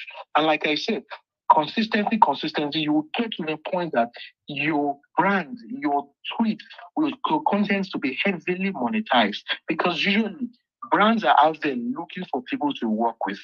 And all these things I think brands are not seeing. Trust me, they are seeing. Before you know it, just get a DM. Please, we saw you like to tweet a lot about cleaning the air. Well, we have this. We would like you to give us positions. And they'll be like, we're offering you this. It happens. And I'm sure. I hope Dr. Kyoto will also. I'm sure she's coming in next fall. She will give you. She will tell you about all of this. So it's not about apart from giving the fact. There's a lot of money. Some of us charge millions for campaigns for months. I'm telling you, it's the truth. So why would one person's opinion who feels they can be destructive then count? When I'm not saying I'm perfect, but even if you want to correct someone, you can correct in love. You understand? Correct the person in love, and you understand. You all grow together. So there's no point trying to say, "Oh, why are you doctors on the timeline?" All the stuff you see. You say, "I'm always seeing some doctors on the timeline commenting." Is it your people that are commenting? If you have a problems with them, unfollow them. Let those that want to comment on that doctors on timeline comment. If it's your headache, unfollow them. Simple. It's a big space. Do what you want to do and let people do what they have to do. And like I said, you will face this. So get ready for it. If you want to go on this health influencing journey, it's something you cannot run away from. Dr. Kel will come here. She will also tell you her experience. It will come. You're going to face feminists. All those things will come. But you need to develop a thick skin. And don't forget what I said. Be open to constructive criticism. And make sure you partner, follow people that will give you positive energy. Trust me, you will need it because people are going to be condescending and come for you. That why are you giving health this? Why are you talking medical? Are you the only one? You're always chasing clouds. You're always doing. Come on, all of those bullshit doesn't put money in anyone's pocket. You do what you want to do. Do your facts and all of that. And trust me, I will be glad to work with you if you are on this space and you also want to explode. I've done stuff with in growing brands with Dr. Ron, Dr. Afam, we also have a group and all of that. So I'll be glad to also, push it to you. We usually have like meetings where we explore strategies and stuff to grow audience, and people will tell you the fruitful. So you can always send me a DM. My DMs are open. All right, thank you very much. Thank you so much, Shina. That was quite insightful. Dr. Kell, I'm still gonna come for you. Traveler, I hope that has been able to clear some of the concerns you have. So, Nyeka, quickly, 1 minute, just you have the floor. Hi, good evening. I don't know if you can hear me clearly. Loud and clear. Okay, so thank you. So I just wanted to chip in about the guy that asked the question about public health and why people ask you, what do you do? Is public health even a thing? Why? See, one thing I'm going to tell you is people underestimate public health. They try to think it's something you do when the clinical part is not working. No, that's not true. For people like us that went to public health, we've actually liked public health right from med school, even though we didn't have a lot of mentors. So the thing about it is that when you're in medical school, you're not surrounded by people who actually call public health special, because you don't get to see them a lot in medical school. You see them working in health financing, health policy, health system strengthening. I've worked a lot in health system strengthening and health policy. And I can tell you, one of the ways you can wield influence is in the health policy. So you can come to a table, they're discussing health policy, discussing people's salaries or how they're going to make pay, and you realize you're just out of 10 people, there are just 2 doctors there talking about what is going to affect people's lives. And that's what people do not know about public health. There is so much in public health, there's so much to do. People think it's just about working. There are so many aspects to public health. So one of the things I'll tell you, I'll just advise for the young man that asked that is, first of all, close your ears. It's nobody's business where you're heading to. You want to get into public health, it's fine. Sometimes you don't even know where you want to get in. So you may just want to have a feel and then you get it. For some of us, we were opportune to have worked in an organization that it was just a chance thing, and we got caught up with the vibes and we loved it, and we said, you know what, this fits my personality, this pays me the money, this gives me time, and it allows me to express myself, and I'm earning big good money doing it. And then we went in. So when you talk about these things, and don't be mistaken, in public health, you do a lot of reading, you do a lot of research, you do a lot of writing, you do a lot of talking. So it's not just about people thinking it's for lazy people. I can tell you the amount of data you have to analyze, the amount of papers you have to read in a day, and the information you have in the morning in public health can get expired by evening. That's the beautiful. It's always evolving. So it's an exciting field. Maybe one of the days we are going to discuss public health. I don't mind coming to chip in, but there is so much to do, and there is always everything for everybody. There is public health for obstetrics and gynecology. There's radiology. There's public health for radiology. Everything is still tied to public health. So I'm going to stop here. If there's any other thing to chip in, I'll talk about it. But don't be discouraged. Come in, have a feel. If it's something you want to do, you continue. If it's not something you want to do, you can move ahead. Thank you. All right, thank you so much, Onyeka. I mean, you're quite right. I mean, there's no aspect of medicine that is easier than anyone. All of them, they have their challenges, they have their issues, and all of that. So most times it beats my imagination when people think maybe their own specialty is better than others, and they keep looking down on others as if they didn't go to school. Anyway, that's conversation for another day. I think yes, Barry will probably have to do well, when we get back, we'll still talk about this. We'll still have to do more spaces on all of these issues to bring them to bear. So, Dr. Kerr, I'll come to you in a bit. Where I mean, you work in the health influencing space. You also work in the digital transformation space. You're a digital nomad now. You're always moving around from Kenya to Rwanda to wherever. So you also I want you to give us some insight as to the opportunities that lie in that space. Immediately after Dr. Barry speaks around project management. So, if you're just joining us, we are talking about surviving medical school and career opportunities for healthcare professionals, especially those who are looking for something to do outside the clinics.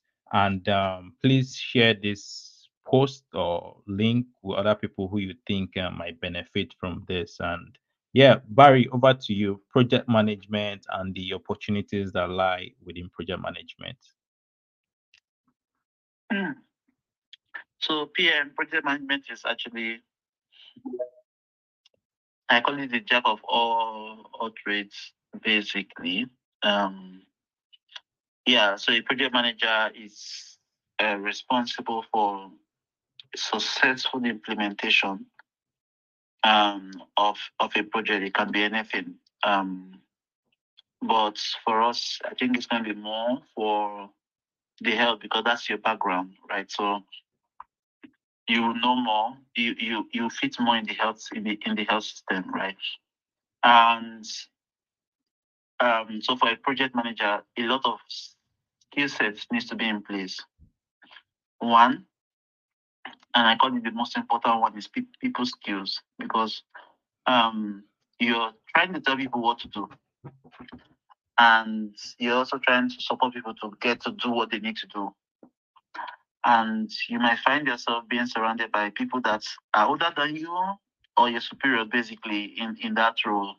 And you need to let them, or you need to influence them to do what you want or what they need to do, right? So a lot of people skills are involved. You also need a lot of strategy skills, and then soft skills, soft tool skills, right? All the necessary tools, project management tools and skills, Excel skills, which data analytics, very, very important. If you have business skills, fine too, right? But it depends on the projects that you're trying to manage. So for me, I started clinical medicine, and then I got into the NGO space.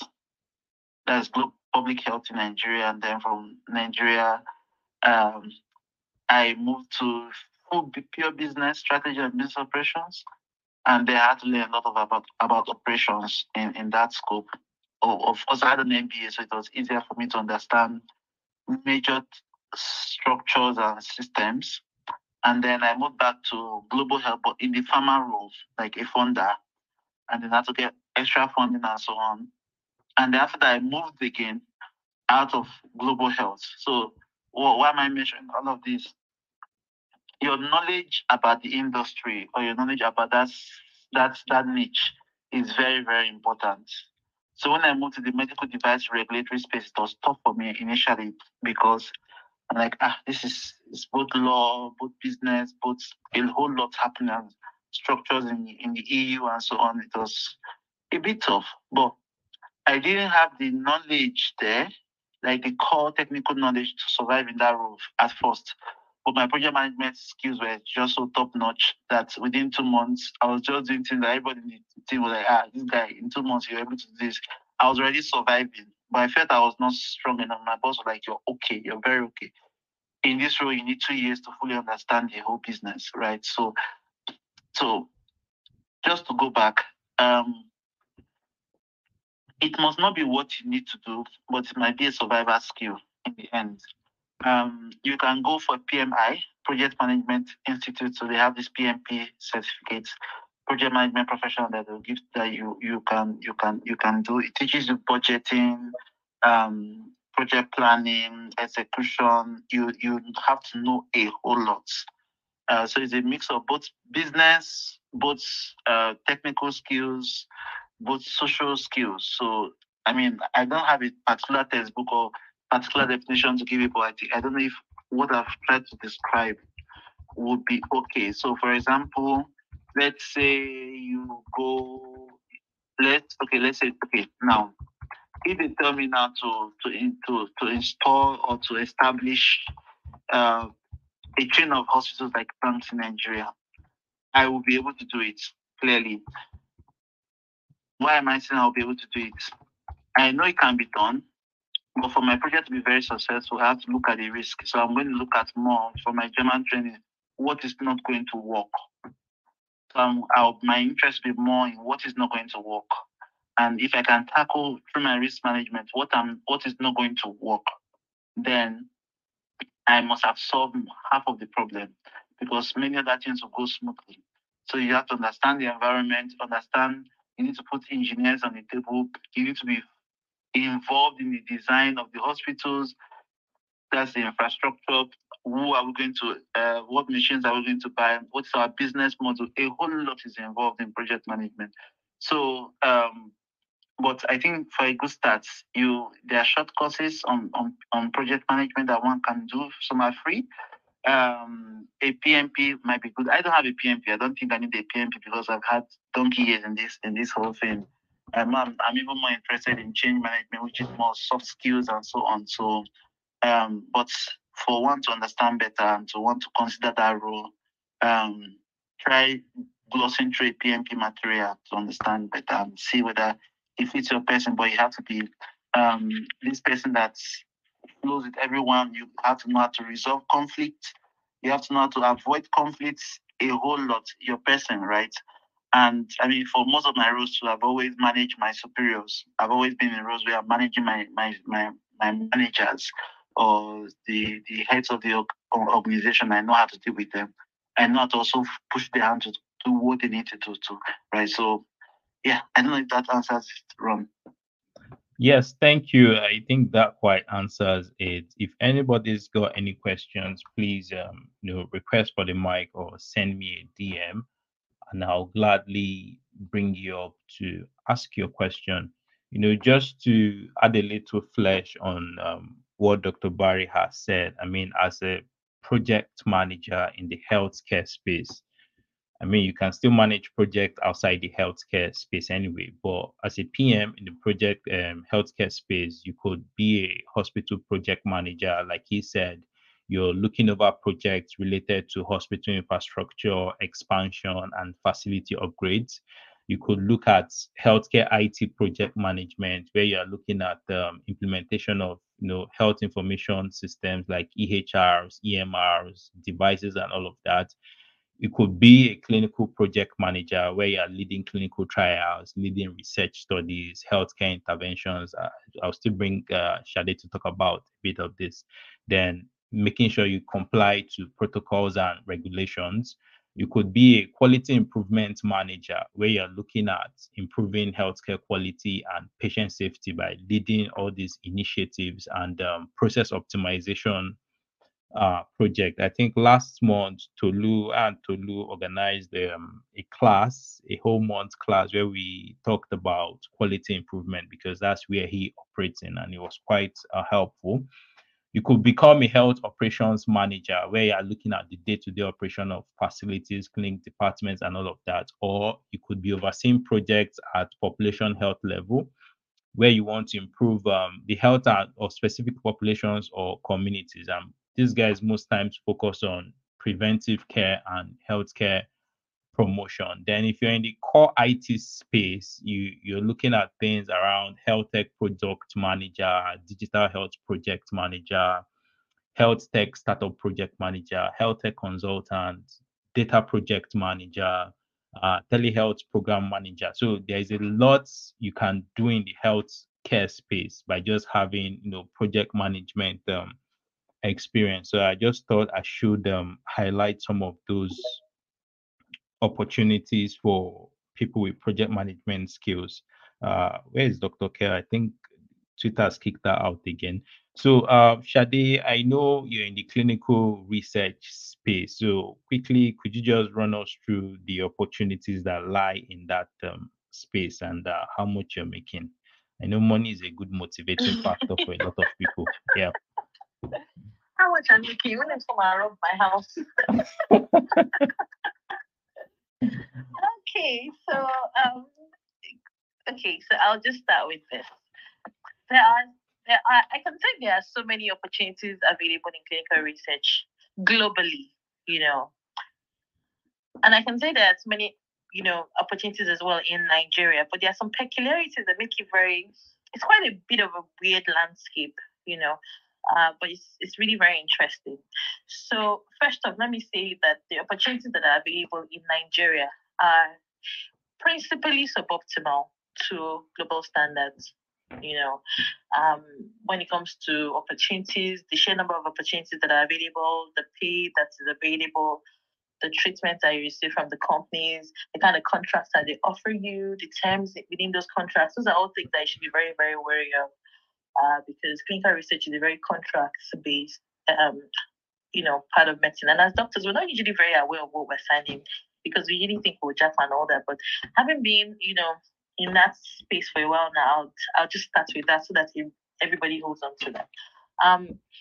When it comes to clinical research again in Nigeria, the spaces aren't very many because the opportunity has been the opportunities are very few because the industry is very young here. Pharmaceutical medicine globally is still very young. And then even in Nigeria, it's even younger than typical because how do I put this? Drug development and all of those things weren't really focused or inclusive for Africans before. They weren't really focusing on Africa. The pharmaceutical industry is not an altruistic industry. They're not in it to help people just for the sake of helping people. They need to make money and help people. And when you think about the fact that one investigational product, a new drug, takes about 12 years to go from conception or preclinical phase to a phase 4 trial, it's a very expensive process. It costs millions of dollars, and so they tend to want to go where either they can make a lot of money or where people can pay for the medications. And a lot of drugs that come to Africa are usually very discounted, or they're hoping to make the money from volume. So they're looking at things like hematology and sickle cell disease and the likes. So it's kind of challenging to find those opportunities. But if you're looking at some I'm going to divide the opportunities into the ones that are for core clinical trials and then the ones that are pharmaceutical industry generally. As a doctor, you can work along either side. Historically, a lot of pharmacists have been medical science liaisons and medical sales reps and all of those things and medical writers because doctors were usually like in the hospital. But increasingly, more and more of us are ending up in medical affairs, and medical affairs is now broader, and has taken over some of the spaces as well, to include medical science liaisons and clinical medical advisors like myself. So the opportunities are not very many, unfortunately. I'll keep saying that. I know that some of the big ones like Icon, PDC, Worldwide, and the rest of them are now playing in Nigeria.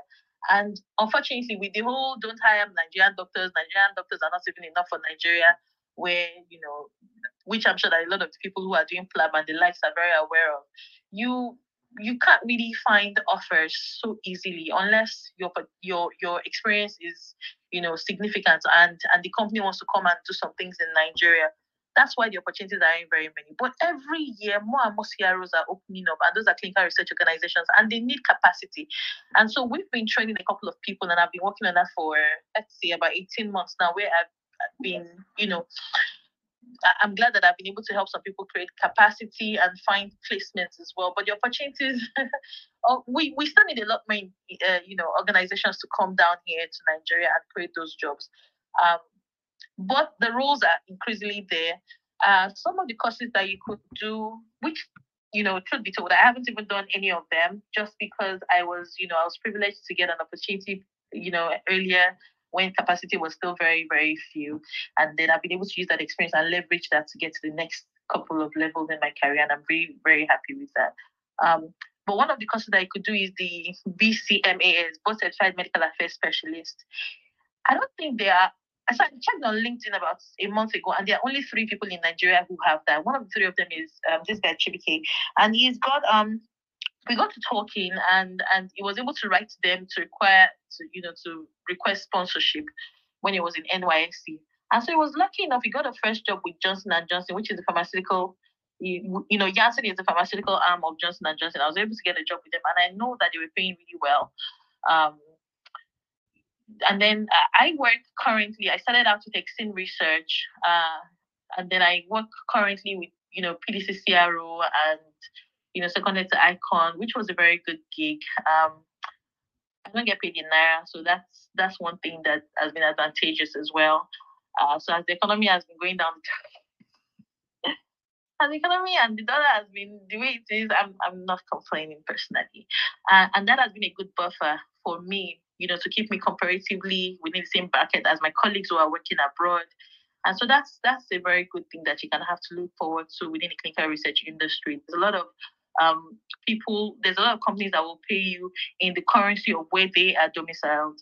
Some of the jobs that you can look out for are clinical research associates, if you really just want a leg in. But as a doctor, you don't typically have to go as a CRA, because CRAs are typically life science graduates, anatomy and the likes.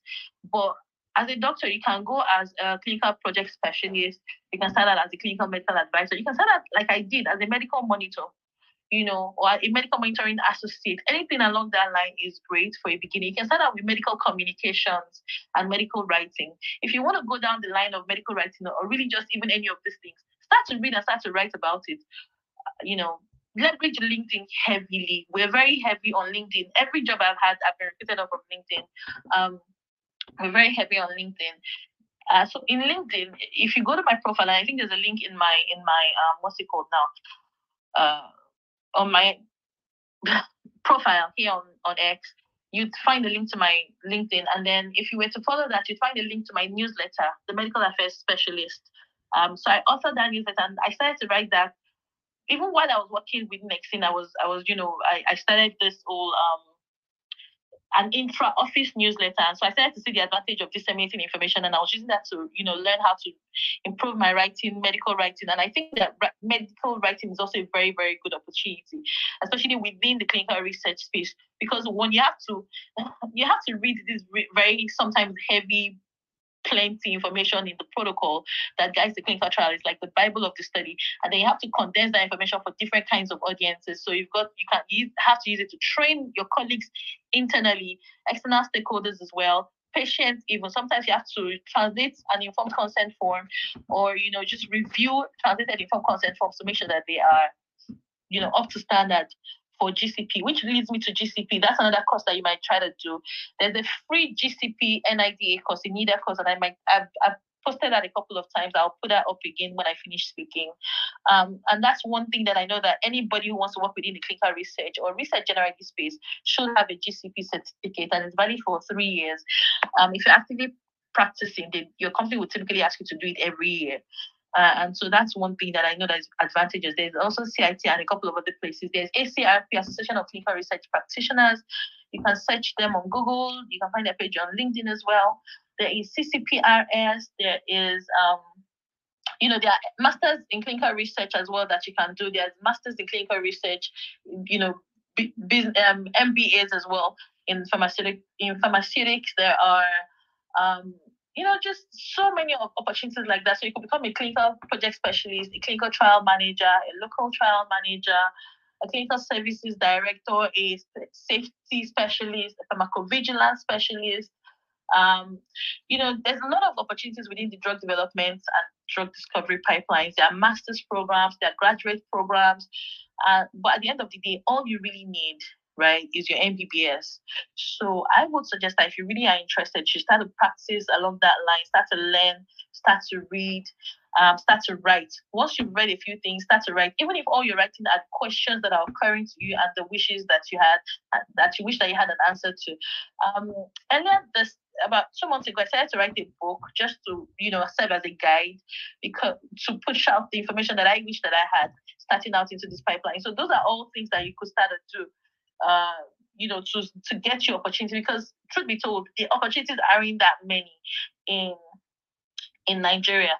There are more in South Africa, in Kenya even, as well as in Ghana. I mean, yesterday I looked on LinkedIn just, for shits and giggles to see what is available out there. And I noticed that there are no medical advisor roles currently open. But there are a couple there's so many in South Africa and a few as well in Ghana and in Kenya. But there is none in Nigeria. So those are the things that we've been trying to work on, that I've been trying to talk about, that I've been trying to, see if we could improve the inclusivity of Nigerians and Africans generally in clinical research. And that's why I started a little bit of a company. I'm not ready to talk about that yet in the open market, but yes, I'm working on a couple of things. And so hopefully maybe in the nearest future, within the next year or so, I might be able to personally hire some of the people that I've been able to help develop capacity for managing clinical trials. For those who want to go to the UK, there are so many opportunities available, honestly, especially if maybe you're a doctor, married to a doctor, your boyfriend, your girlfriend, your doctor, you guys are going together, somebody's on plan, and going as a dependent.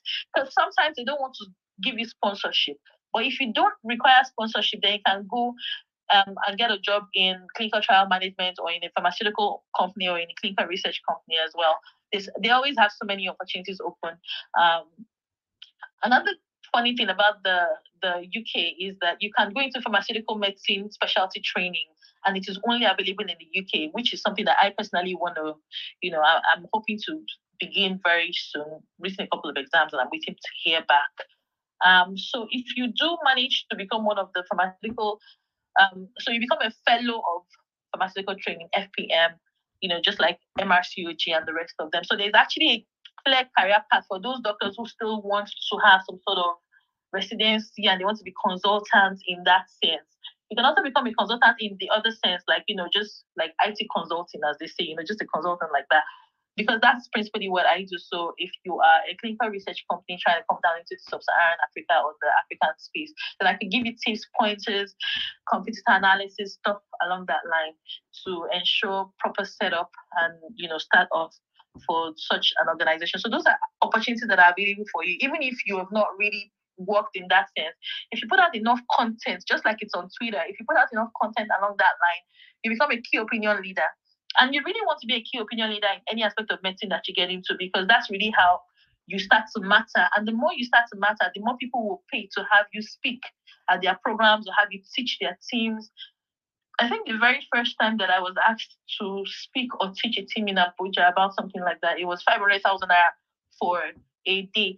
And that was when I was earning 250,000 naira back then for a month.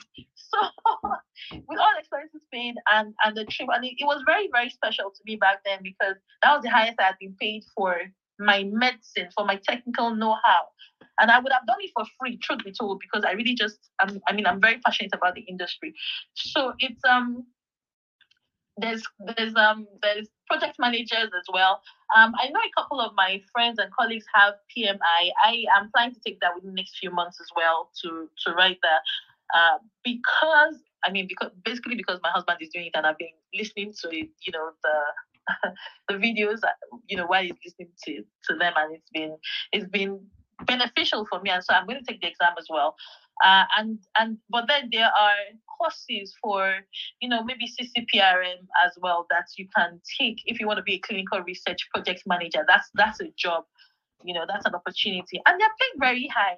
In the UK, in the US, they're paid much better in the US because really the FDA, the US is really where most of the clinical research things happen, and in Canada as well. Less so in the UK, but the opportunities are there obviously.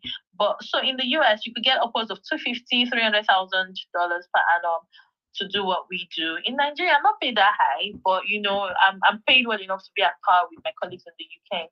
So you could in the UK, I think you could get anywhere from 50 to 100, depending on how good you are, what your experience is. If you have ABPI final signatory, which is another certification that I don't have, that I will only be able to have when I finally relocate. So there are so many opportunities that are open within the clinical research landscape. Some of them are also teaching.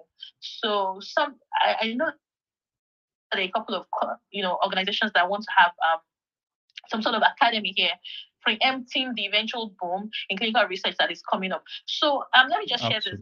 Pre-COVID, about 2 years pre-COVID, I remember I was speaking with a couple of friends, and I think even also then I said, I want to do a master's in, that can help me with like a pandemic preparedness, that the world looks like it is due for a pandemic.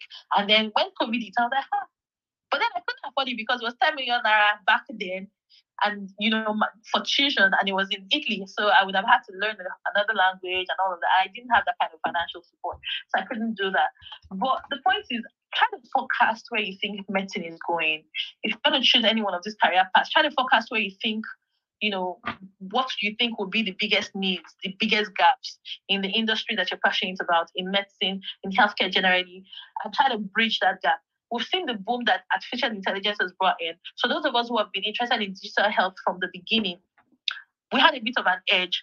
And so, when I was going to get my first job within clinical research, I was coming off being an operations manager in a digital health company.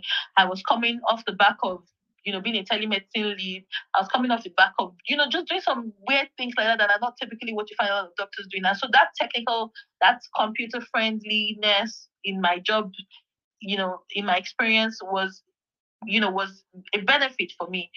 Just like, volunteering in an NGO would be a benefit for you if you're seeking a job in those environments. So there are so many opportunities out there. And it's only going to get bigger and it's only going to get better because those companies increase. I know of a fact that within this past year alone, I've been doing some tracking and there have been 10 new clinical research organizations here alone, like that I know of, that me alone in my little world, and I don't work in NAFDAC, so I don't have complete figures. But there have been 10 new strong ones that I personally know the CEOs of. And I would say that that's a very good sign. Most of them are also registered in the US. And so that's a very good sign that they would pay you well as well. You can leverage LinkedIn to find a job. You can use Upwork to find a job. You can go on Indeed to find a job. Those are all places where you can get a job. And what some of the benefits of this job is, I've been working from home all year long. I've been in my house. So I'm not feeling this whole transportation, logistics problem, all those issues. But you have to be connected to the internet all the time and you have to have light all the time. So all the money you're not going to spend on, you save it together and buy an inverter, funny little things like that. But you have time. You start to realize that beyond money and beyond running the rat race in and out of your 9 to 5, you have a lot of flexibility. It was when I started to work in clinical research that I was able to finally attend a PTA meeting for my son. My son is 9 now. And that was the first time I was able to attend a PTA meeting. When I got into clinical research about 3 years ago, that I was able to attend a PTA meeting for the very first time. And that for me was a turning point, where if my kid is ill, I could just call and say, first of all, I wasn't even going into the office physically every day. I was going in 2, maybe 3 times a week sometimes, but 2, maybe once a week. And then I could call ahead and say, I can't work physically today. I need to be home. My kid is not feeling fine. And I had that whole experience. Whereas when I was working in the hospital, I could have a cannula in my hand and be treating a patient. Both of us are patients and I'm still treating. So those are the issues that make some of us want to look into, something different, something more than just helping one person at a time. So if all of that speaks to you, it's very financially rewarding. Most of us just want to work, do baby girl, and go home. So there's a very good work culture most of the time. There's a lot of traveling involved for a lot of us. There's a lot of, so To mention the soft skills that you would require, communication is a very big part of all of that. You have to be able to talk to people, public speaking. You must be able to make an elevator pitch, sales note to an Eskimo sometimes. So those are the things that you need to be able to do. Just be able to read, write, like IELTS band 8 sometimes, and I think you'll be fine. Yeah. Oh, thank you so much, Dr. Shade. I mean, this Thank has you. really been insightful, and I'm very much conscious of time. We initially planned this to be 2 hours, and we are just 5 minutes past the 3 hour mark. So this is not going to be last one. We're still going to have subsequent editions of this because we can't really exhaust all of these conversations in one space. So Chimobi, I'll just give you the opportunity to ask your question, then we begin to wrap up. You have the mic. Okay. Good evening, everybody. Yeah, good evening. Okay. I'm a total day medical student at Bingham University.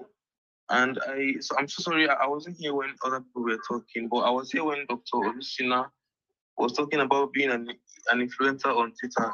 So he centered around giving value as someone who wants to gain a lot of followers, that you also need to find your niche. So my question is, as a medical student, how will you be able to give that kind of value, the giving such a diverse audience of people, and that it takes time for people to trust you and things like that as a medical student?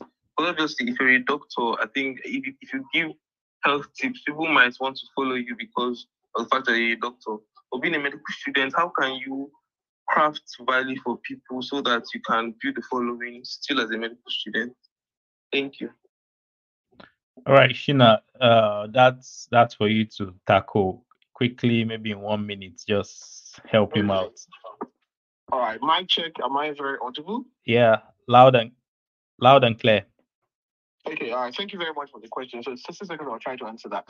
Yes, this is usually a complaint a lot of medical students have. And I mean, how do people get to trust me? Yes, I understand that part is there. But the thing is, don't forget the health space is a big space. Just like I mentioned earlier, that you are putting out content that you're very sure of. And one thing is, who says a medical student cannot, put out healthy tips? Now, for example, imagine you've gone to lectures, and maybe today in surgery lecture you did something about breast cancer. October is a month of breast cancer awareness, and you make a video or a content around breast cancer. I mean, that does not stop anyone from sharing.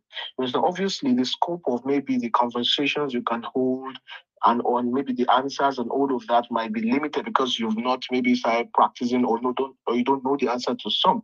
But trust me, there's always something in you can be comfortable with in your own space that you can put out. It's a big space. Now you can even start health influencing from the little things you learned from school. Maybe today you learned that whenever a patient is coughing, apart from tuberculosis, there's something called paragangliomyces, which they could have from eating crabs. I mean, just something you put it out there and you just share something around what you've learned. That's still part of content creation. It can be so simple. It does not have to be all that bogus or something. You understand? So in your own space, what you think is so little and so trivial is something that can actually go a long way to touch someone. And you can also follow the big rigs also who can also put you through all of that. And if you have questions, I do have a lot of people, like medical students, when they share content and people have questions and all of that, I just try to explain stuff to them privately. Oh, this is this, and understand. We are all learning, so no one is a master of health influence. And trust me, the space is so big enough for everyone, and nobody is occupying anyone's space. So trust me, whatever you want to put, go ahead, fire on. You understand? Thank you very much. All right, thank you so much, Dr. Shina, for that answer. Rather, Chimobi, I hope that has been able to, clarify your doubts or questions as to how you can, build a little bit of credibility on social media while you're still in med school. So we're beginning to wind down, and we'll begin to take last words from all the speakers. And like I said, we'll still do this again some other time. Jonathan, I think you'll be the last person I'll give the mic to ask your question. So go ahead, 30 seconds, please.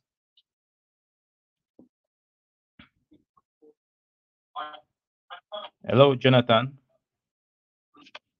Jonathan Wisdom.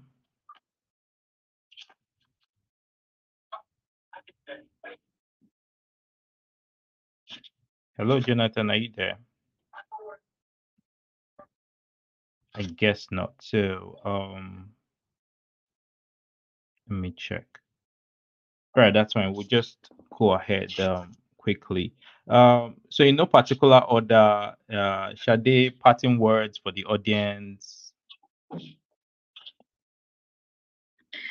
I just want to say for anybody who wants to, I mean, if you are a hospital doctor, if you are a clinical physician, you would be seeing one patient at a time. If you are working in public health or clinical trial management, every medication that you're part of developing could help people even after you're dead, you know. And that for me is something that really appeals to me, that capacity to help even forever. I mean, think about the people who discovered penicillin. They're still helping till date. And this was, I mean, think about the people who developed quinine. They're still helping till now. And I think that that really appeals to me. So if you're somebody who is detail oriented, you don't mind speaking to people, you would much rather work from your house and attend 1,000 meetings than physically go and cut somebody open and fix what's wrong with them. You want to try to help from afar. You want to help develop medical devices and change how we actually help people, how your colleagues in the hospital actually help people. You like doing projects. You like to do, you want your work day to be a little bit different. You don't want to do the same thing every single day. Then maybe this is something that you want to look into. And I like it. I enjoy it. And especially if you're female, for example, it helps me be, it really helped me be a better parent. And so for that, I'm really thankful to God for helping me get to this point in my career. I don't know if I'll be doing this or exactly this or a little bit different down the line. But for right now, I really love it. And I'm very thankful to be here. And it will be nice to have more of you join us. Thank you. All right, thank you so much, Dr. Sade, for gracing our platform. Dr. Pep, over to you. Parting words. Sorry guys, I've been in and out. So I think it's been a very wonderful time tonight. And yeah, so what I want to say is, I like being a clinician, and I just want to encourage every medical student or doctor who, that if being a clinician is what you really want, that's fine. Continue.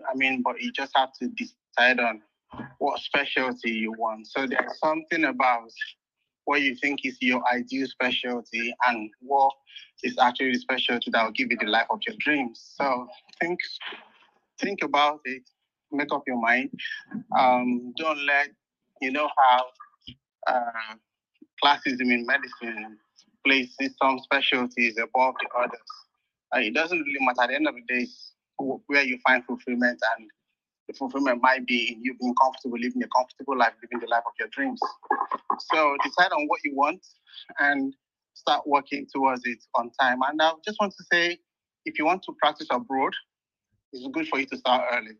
Start early, get all the information you need, start putting resources together, money and materials you need to study. Decide on what country you want to go, and then, just start pursuing it. Impossibility is really nothing. There's nothing you can't do. Even from medical school, you can start preparing and getting all your getting your mind prepared.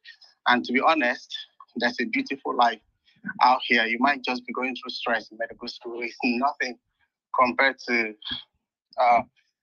I would say the doctors are not paid that much, but it's better. It's better than where you are if you really want to practice, especially abroad. And for people who want to go into alternative careers as well abroad, especially in the UK, what our advice is, you might not agree with me, but somehow try and get your GMC registration. It's just a lifeline. Try and do your PLAB exams. So you want to go through the membership of Royal College, do that as well. Just get that license and just keep on the side. You might need it one day. And there are some roles as well that you need to have a GMC registration before you can apply for them. So it's not a waste. You might be pain in your ass to practice and do all of that, but if you can, it's not compulsory, but it's just to open your options, And yeah, I just want to tell you that it's fun. It's fun out here. It might not be, there are countries that pay you more, but it depends on also how you work. Personally, I'm living the life of my dreams, to be honest. Comfortable, working smart, doing things I love to do. And yeah, you can actually do that and even achieve more. So just get your hands dirty and start working and dreaming and believing. Yeah, thank you. Good night. All right, thank you, Pepper, so much. I'm coming to your DM so that you share small money for me. Shino, over to you. Parting words for the audience. All right. Quick mic check. Am I audible? Loud and clear. Okay. So thank you for the organizers of this space. I think it was very insightful. I really learned from a lot of people. And for those that are in medical school, what I would say is, well, try and enjoy medical school. I would like to say medical school is a bit stressful, but there are healthy ways of coping with stress. Don't bottle all of that emotions out there. Talk out, speak out when you need help, reach out. You understand? Don't let it, box you into one corner. And like you said today, there are lots of opportunities. So I'm when I was in medical school, I did not have all this horizon of the courses and stuff you could do outside medicine. But now that you are hearing this, it's good you actually find a passion. And for everyone here has been able to share a bit of what works for them and all of that to try and understand yourself and know you are a unique person, your pathway is unique to you. Don't let people, it's people's experience, people's successes or determine you or make you them. Your story is different. Find your story, find your path, and do what you like to do. And also, I generally would say that try and climb on the shoulders of people that have gone before you. I would always emphasize the spirit of mentorship. I did that. It worked for me. I think it's something you can also do. If you find someone that you think you like, maybe what something about, send them a DM. Connect with them. The worst they don't reply your DM. It kills no one. You understand? Normalize sending DM. Send that DM. You understand? Reach out. Connect with them. You understand? It's all a part of networking. So I'm trying to do that. Well, I'm open to connecting with more people. Very more. I'm very glad to connect with you. Even though I was really talking about my foray into the health tech space, which I'm a co-CEO and co-founder of your health tech startup. But I do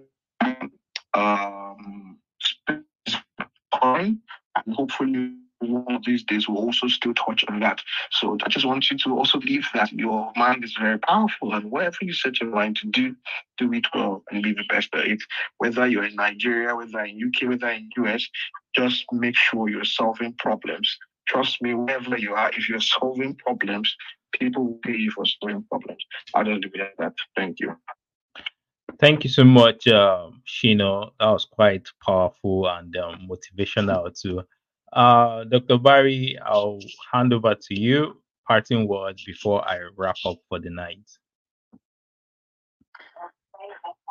Yeah, okay. So,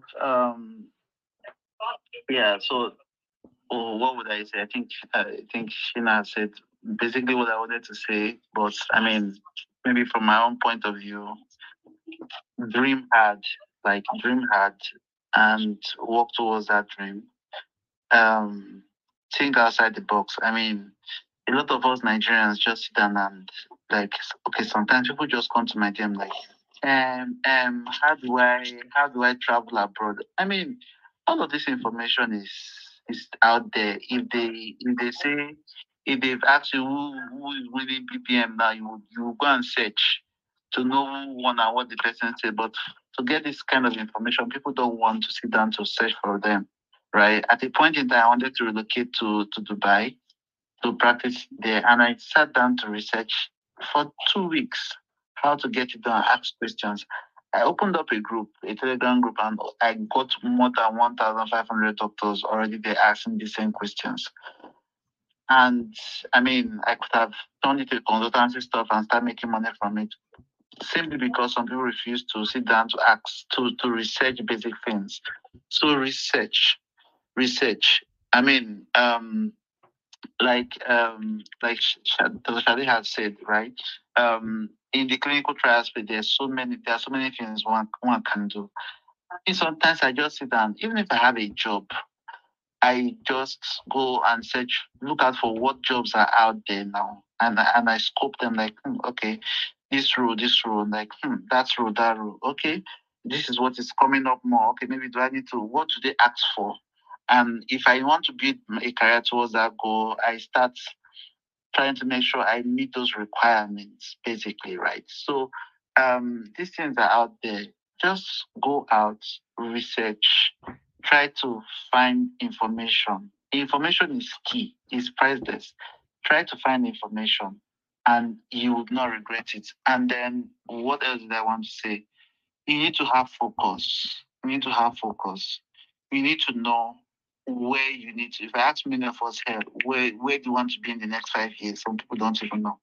They don't even, they just live life to chance. If you live life to chance, life will leave you to chance. Anything can just happen to you. So you need to really have a focus. Where do you want to be and how do you want to go there? Right. So these are the things that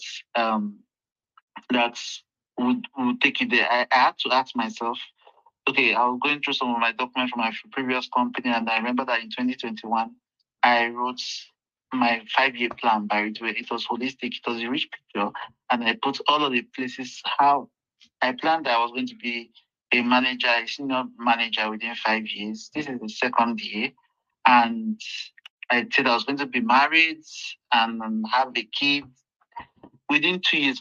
Many of the points that I was already planning they've already worked. Like they were already because I wrote something down. It's like Habakkuk. He said, "What's that vision?" It says, "Write it down, make it plain, make it simple. What do you want to do? Where do you want to be?" If you check my feed, you will see that in my final year, when I was writing my yearbook, I've already put there that in 10 years I'm going to get an MBA. Final year med school, and exactly 10 years later, I finished my MBA. I wrote it down. When you write it down, you speak. This thing starts working. So this is the Christian or the Muslim or whatever dimension you're into, whatever you believe in. The air has ears. The soil has ears. They hear you.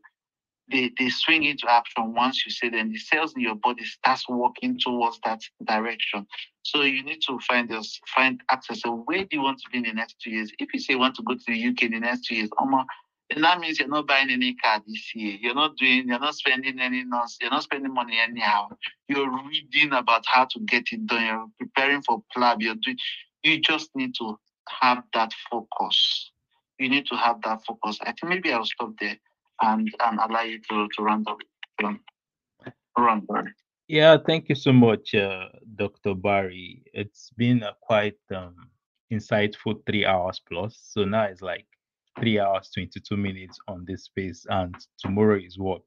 So we don't want to keep people longer than they should be. Again, conscious of the fact that a lot of people have got questions, but we are sorry that we can't take more questions, but we are still going to have this conversation another time. So just do well to follow Dr. Barry, follow most of the speakers so that you get notified when we fix the next episode of this space. And again, just like Dr. Barry said, I mean, I think the next steps, a lot has been revealed on this space in terms of different opportunities, both within and outside healthcare, health tech space. So next steps is just for you to get clarity as to where you think you're heading to, get busy and start working towards your destination. Those who are thinking of travel, Waka Waka Doctor does a lot of videos on travel. So you can just follow his channel, whatever country you're heading to. I think all of that information is really out there for you guys to grasp. I mean, for me, key takeaway points. I mean, I've learned a lot. There's project management, there's medical monitoring associates, there's medical writing, there's healthcare influencing, there's medical affairs, there's clinical research associates, there's clinical project specialists, there's clinical trial managers, there's change management. So there's a whole lot that we can actually do outside medicine. And unfortunately, I wasn't able to talk about health informatics. Well, maybe next space, I'll probably talk about that because I mean, there are over 30 different roles you can actually do with a degree in health informatics, but that's conversation for another space. And so, thank you guys for sticking around to the end of this space. And I really hope this has been a very productive use of your 3 hours this Sunday and evening. And hope that fires you up to pursue your dreams, whatever they are. And yeah, that's it from me from this side. So I'll probably leave this space on for a few seconds so that we can just connect with each other, follow all the speakers, follow everybody who are on this space. Our DMs are open, though we might not always reply on time. But again, feel free to send the DMs and we can reply whenever we can. We are always happy to support people to, I mean, make your own journey shorter, really. You need to leverage the experience of people who have gone before you. And yeah, I see some of our bigger guys on the space, Anna Low and the rest of them. Maybe another space will bring you guys up. And that's of it for me. So till we come your way again, I'm still your host, Dr. Ron, and I'll say bye for now. So in maybe a minute, I'll shut down the space. So just take your time to connect with other people, and we'll see you some other time. Bye.